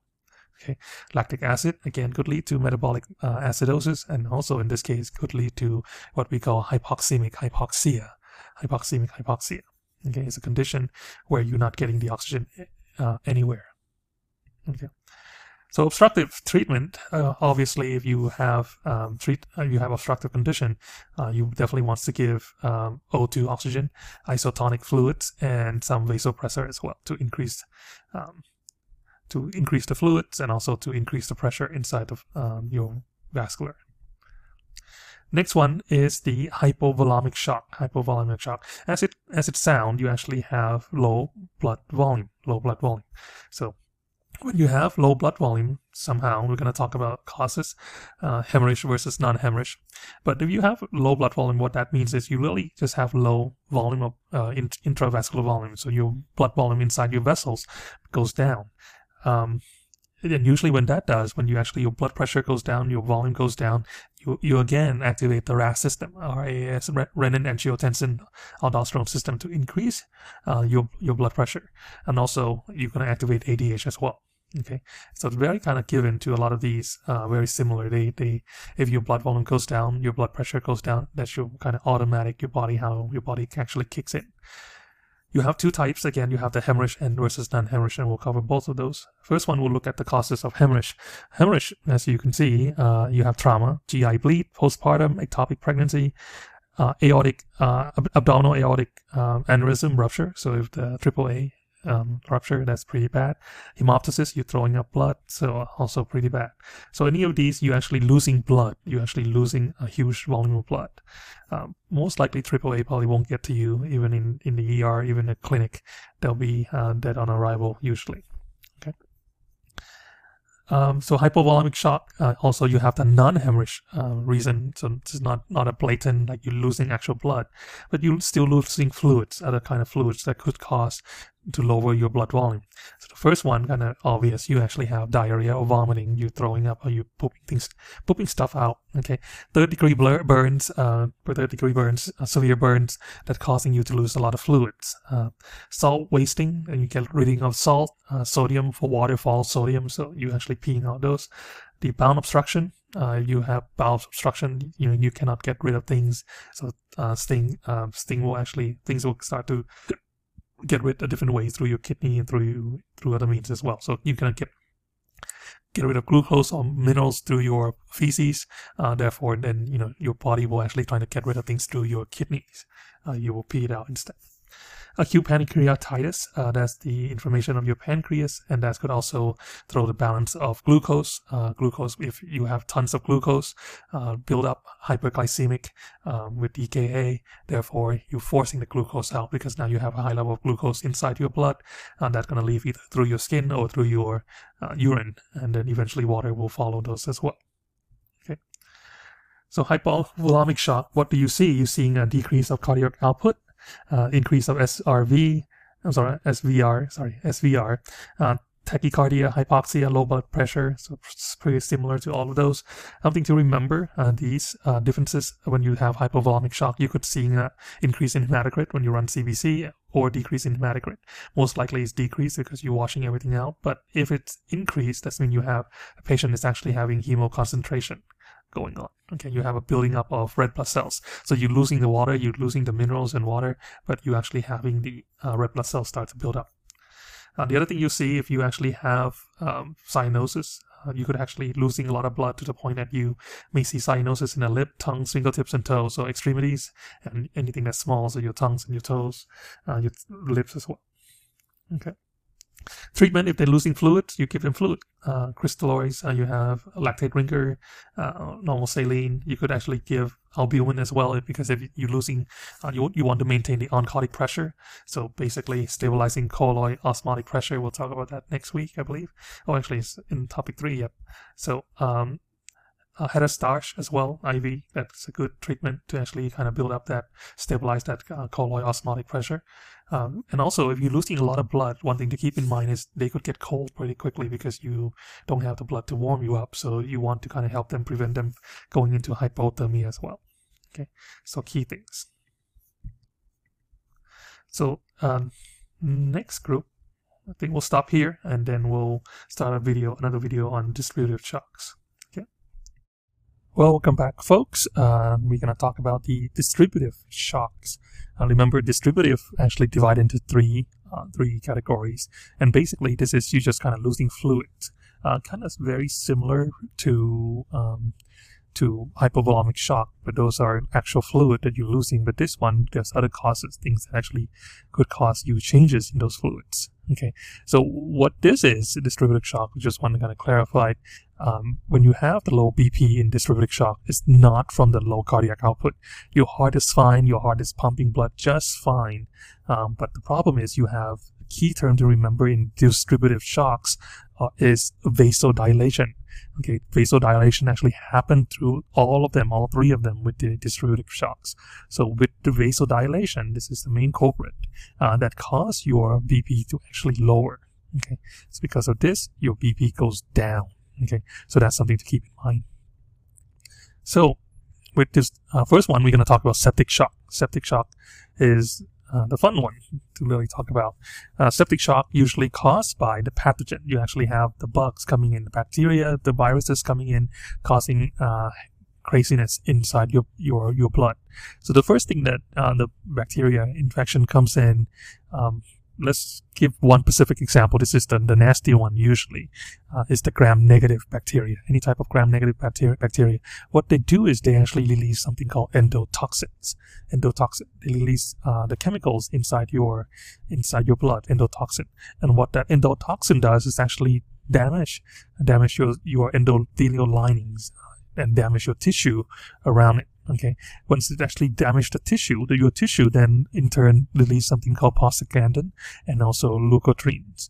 Prostaglandin and leukotriene, that's from your cell, trigger the mast cells, this guy here, the mast cells, one of the immune system, to come over.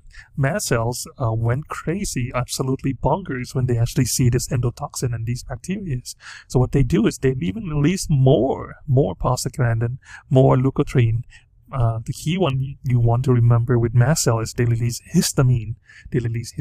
Okay, and protease. What histamine does is they actually vasodilate your blood vessels and also make your blood vessel become more permeable, meaning that if you think of it, there's more holes in these. So making your blood vessel become bigger and become more permeable. So hopefully they're kind of trying to get people here, get the calories to actually save the day. So trying to get the other white blood cells, trying to get liquid, trying to push the liquid to go out, or trying to do things, push all these bad bugs outside of your vascular system, your blood. Okay. In the meantime, what it does is actually, since it increases the permeability, which means that things are leaking out your blood. When things are leaking out, you actually have a lower blood volume, therefore a lower blood pressure. On top of this, this doesn't help. We talked about this complement system last week on topic 2. Complement system then kind of get triggered as well because these are the bad guys, the bacteria is the bad guy floating around. So complement system got triggered. The C3A and C5A, those become activated. C3, C5 become activated. So what they do is they actually increase even more vasodilation, increase permeability, recruiting more like macrophage and phagocytic cells coming over, recruiting more WBC to come over to, hey, let's fight these guys off. In turn, with these phagocytes coming over, these white blood cells coming over, what they do is they actually release interleukin-1 and TNF-alpha. Okay, interleukin-1, TNF-alpha. Interleukin-1 and TNF-alpha go straight to your hypothalamus, to your brain, where it does control your temperature. And your brain hypothalamus then in turn release prostaglandin E2. Prostaglandin E2 that will lead to causing extreme fever, so spiking up your temperature to kill these bacteria, to slow down these bacteria. So something to remember, the interleukin-1, TNF-alpha, causing prostaglandin E2 from your hypothalamus, causing you to have fever. On the other hand, interleukin-6 that these phagocytes release then goes to the liver, can actually cause your liver to have acute phase reactant proteins, okay, causing your liver to become more responsive to trying to filter these bad guys out. Interleukin-8 is also released by these phagocytes, even asks for more backup, sending out message for more calories to actually create more phagocytosis. All of this could actually damage your endothelial lining. When it's damaged endothelial lining, this is what happened next. it actually releases a couple more factor, which we won't get into. But what that does is prevent your plasmin to form, your clotting factor to form. So if it prevents clotting factor to form from the outside, your inside actually start to build up these microvascular occlusion.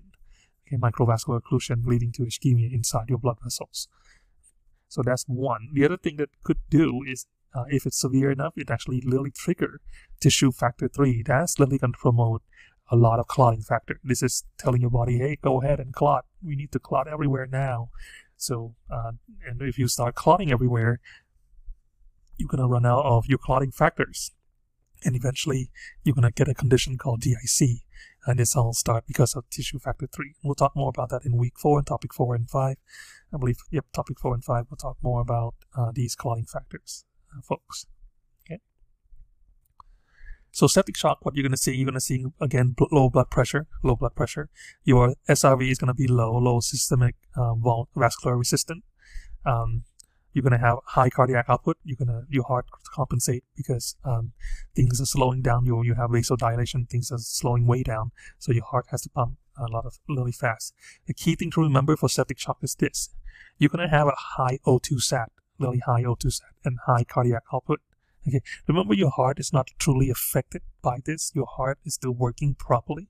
So when your heart kicks in saying that, hey, because you are vasodilated throughout your whole entire body, so your heart has to pump faster. When it's pumped faster, your cardiac output goes up. Okay, your cardiac output goes up. This is the only shocks, the only type of shocks that your cardiac output goes up. So this is one worth remembering, because if you're seeing, which one would go up, what kind of shock it is, if you have a high cardiac output, you have septic shock.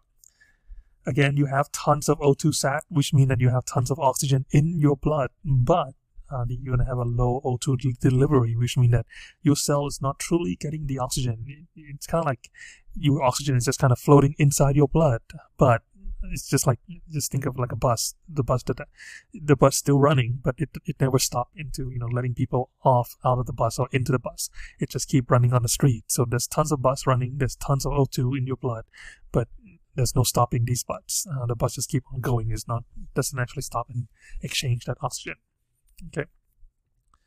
So how do we treat it? We use antibiotic. Usually, if you don't know what it is, we would use the broad-spectrum like ceftriaxone or Zosyn to actually kind of cover the range. But once you do the culture, you know exactly specifically what kind of bugs it is. Then you could actually use more specific antibiotics for those bacteria.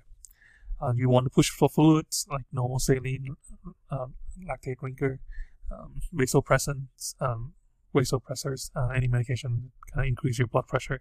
You want to do that. If you start having clots, then you want to break down those clots. You want to use heparin and warfarin to break down those clots. Okay. Next one is a quick one, is anaphylactic shock, which has to do with allergic reaction. Usually you could get from bee stings, food allergies, drug allergies. Contrast, the key thing to remember is type 1 hypersensitivity, which IgE, so something you should know for your exam. So what happened with these folks is you have these antigen, these bacteria, bugs coming in.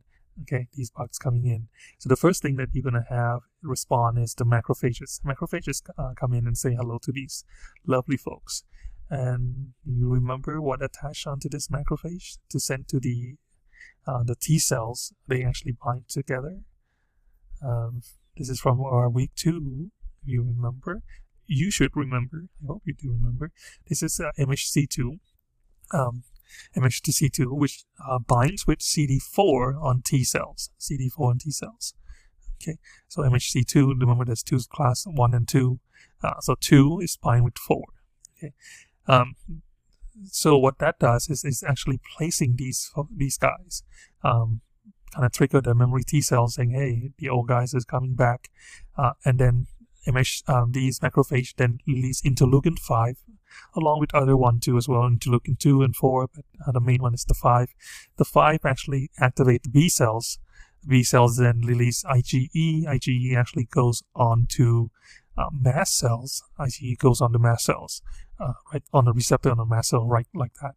And when the antigen is actually attached onto these mast cell, the mast cell went bonkers. They just went crazy. They just released tons and tons of histamine. This could be overactive hypersensitivity, meaning that they just went way too much, way overboard.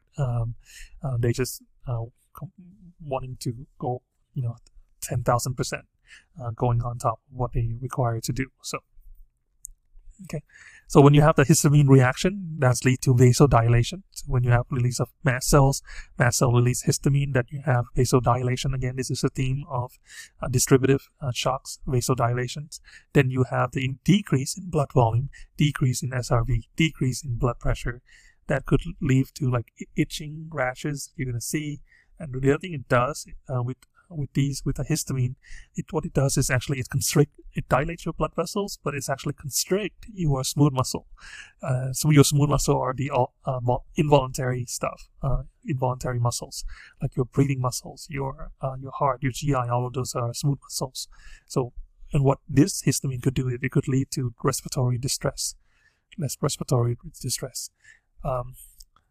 Also, the other thing that histamine can do is to create edema. You're going to have like the orbital edema, oral edema, and you could have orbital as well around the eye. You have edema everywhere in your hand, your face. The worst one would be the laryngeal edema. This is where you have developed edema right in your throat, your voice blocks. So this could actually suppress, so you won't be able to breathe. And when you cannot breathe, you could lead to death. So how do we treat it? We use EpiPen, epinephrine. That has caused vasoconstriction. Okay. So that causes vasoconstriction. Since you have tons and tons of histamine release, what you want to do is give them antihistamine. One thing to note is that you might want to monitor these folks usually at least 2 to 3 hours. There's about 20% of the population who actually have these allergic response tends to have the second wave. So if you actually give them EpiPen and then send them home right away, they could actually have another episode 2 or 3 hours later, and they'll be showing up again in your ER or your clinic. So keep them there for a couple of hours just to make sure they don't have the second episode. If they do, then you could treat them right away with the EpiPen and antihistamine shots. Okay, next, last one is the neurogenic shock. Neurogenic shock, this is from your brain, from your nervous system. And the most common neurogenic shock is the acute spinal cord injury. Acute spinal cord injury right here. This is where you have the autonomic blockade. So instead of your brain could send information down to your spine and then go into your thoracic to the rest of your body, it cannot do that. You have that blockade. So when you have this blockade, what happens is you have the unopposed vagal tone. That means you cannot send a sympathetic tone. Your sympathetic nervous system is not working. Your sympathetic tone is not working. Therefore, your heart slows down. Your body cannot vasoconstrict, because usually that's what happens. You actually need vasoconstriction to increase the blood pressure. Since it cannot vasoconstrict, the opposite happens. Your blood vessels become dilated instead. So therefore, you decrease this SVR, and you decrease your blood pressure as well. Okay. So the treatment, you use IV fluids like normal saline, Ractic linker. So a lot of time using corticosteroids does help improve the condition as well. Getting rid of some of the liquids to actually create a better flow in actually increase the liquid to get to increase the better flow inside your vascular system. The other one that you definitely should do is to increase your blood pressure is by giving these vasopressor as well. Epinephrine, atropine, all of these could actually help with neurogenic shocks. The last thing I want to cover for this is the chart. Okay, you have this chart. This is everything we cover: the cardiogenic, hypovolemic, septic, neurogenic, anaphylaxic. So these three is the distributive, and you have obstructive, hypovolemic, and cardiogenic. Okay. So the first one I want to talk about is the cardiogenic. If you could see, most of these, with the first column is the cardiac output. Every column on the cardiac output is going down. Okay, every column of cardiac output is going down. The only one that except that going up is the septic shock. Okay, the septic shock. This is why I want to stress this enough. Is that remember the way to tell the septic shock is their cardiac output is still high. Okay, your cardiac output is still high. So the stroke volume is high, the heart rate is high, therefore your cardiac output is also high. So that's something to definitely remember. That's the first column. The second column is your heart rate. Your heart rate, every single one of them goes up. The only one that goes down is your neurogenic. Your neurogenic goes going down, and the reason being is because your systematic tone is not working. Your sympathetic, not systematic, sympathetic tone is not working, meaning that your sympathetic system cannot kick in. If your sympathetic system cannot kick in, therefore your heart rate, there's no compensatory system with your vasodilation, so your heart rate is going down. Okay, so keep that in mind. So two things, look for these two things. So if cardiac output goes up, that's septic shock. If heart rate goes down, that's neurogenic. Easy you can see. Okay. The other column that I want you to look at is the SRV. SRV is the systematic vascular resistant. Okay, systemic vascular resistant. All of them goes down because all of these, when you have a dilation, when you have the obstruction, your resistance goes down. You actually have no force pushing it back throughout your whole body. Systemic vascular system, meaning that your whole blood vessel, there's not a lot of resistance because your blood volume goes down. Okay, the only two that goes up is cardiogenic and hypovolemic. The reason those goes up is because these are the compensatory mechanism that your heart have to raise up your heart rate. When it raises up your heart rate, you actually, even though the volume is down, your heart is not working the way it's supposed to. The volume is down. Your body somehow trying to compensate by increase those resistance. So in hoping that your blood pressure, your blood volume keep going back up again. Okay. The other column I want to point out is the O2 sat. Here, O2 sat. The only one again that goes up, the O2 sat, is the septic. Okay, the septic shock. This is, you have tons of O2. We talked about this already. You have tons of O2, but there's no delivery. You have tons of buses riding around, but you're not going to stop any bus stop at all to let people off on. Okay, so the O2 sat goes up. The other one I circle on here is the PCWP. Okay, PCWP is pulmonary wedge pressure, pulmonary cardio wedge pressure. So this is the pressure inside between your lungs and your heart, inside the blood pressure in there. Okay, the reason I circle that is usually when you have obstructive, you actually have something blocking inside your lungs and your arteries inside your lungs. Like you have PE, you have tension pneumothorax, things like that. That kind of blocking, obstructing the blood pressure and the blood vessels inside your lungs and your heart. So that pressure actually goes up due to the pressure kind of building, and it could lead to rupture as well. It could definitely lead to rupture. And then CVP is the venous pressure, the cardiac venous pressure, and that could sometimes stay normal or sometimes could go up and down. The only one that would go up is the cardiogenic, because the venous pressure would go up because your heart is not working, so things become really stale in stasis. So then that pressure goes up. Okay. I think that's it. So if you have any question, please let me know. This is just kind of a quick overview of the shocks and things that you might want to know. What different types of shocks that we have and things that you should know for the shocks.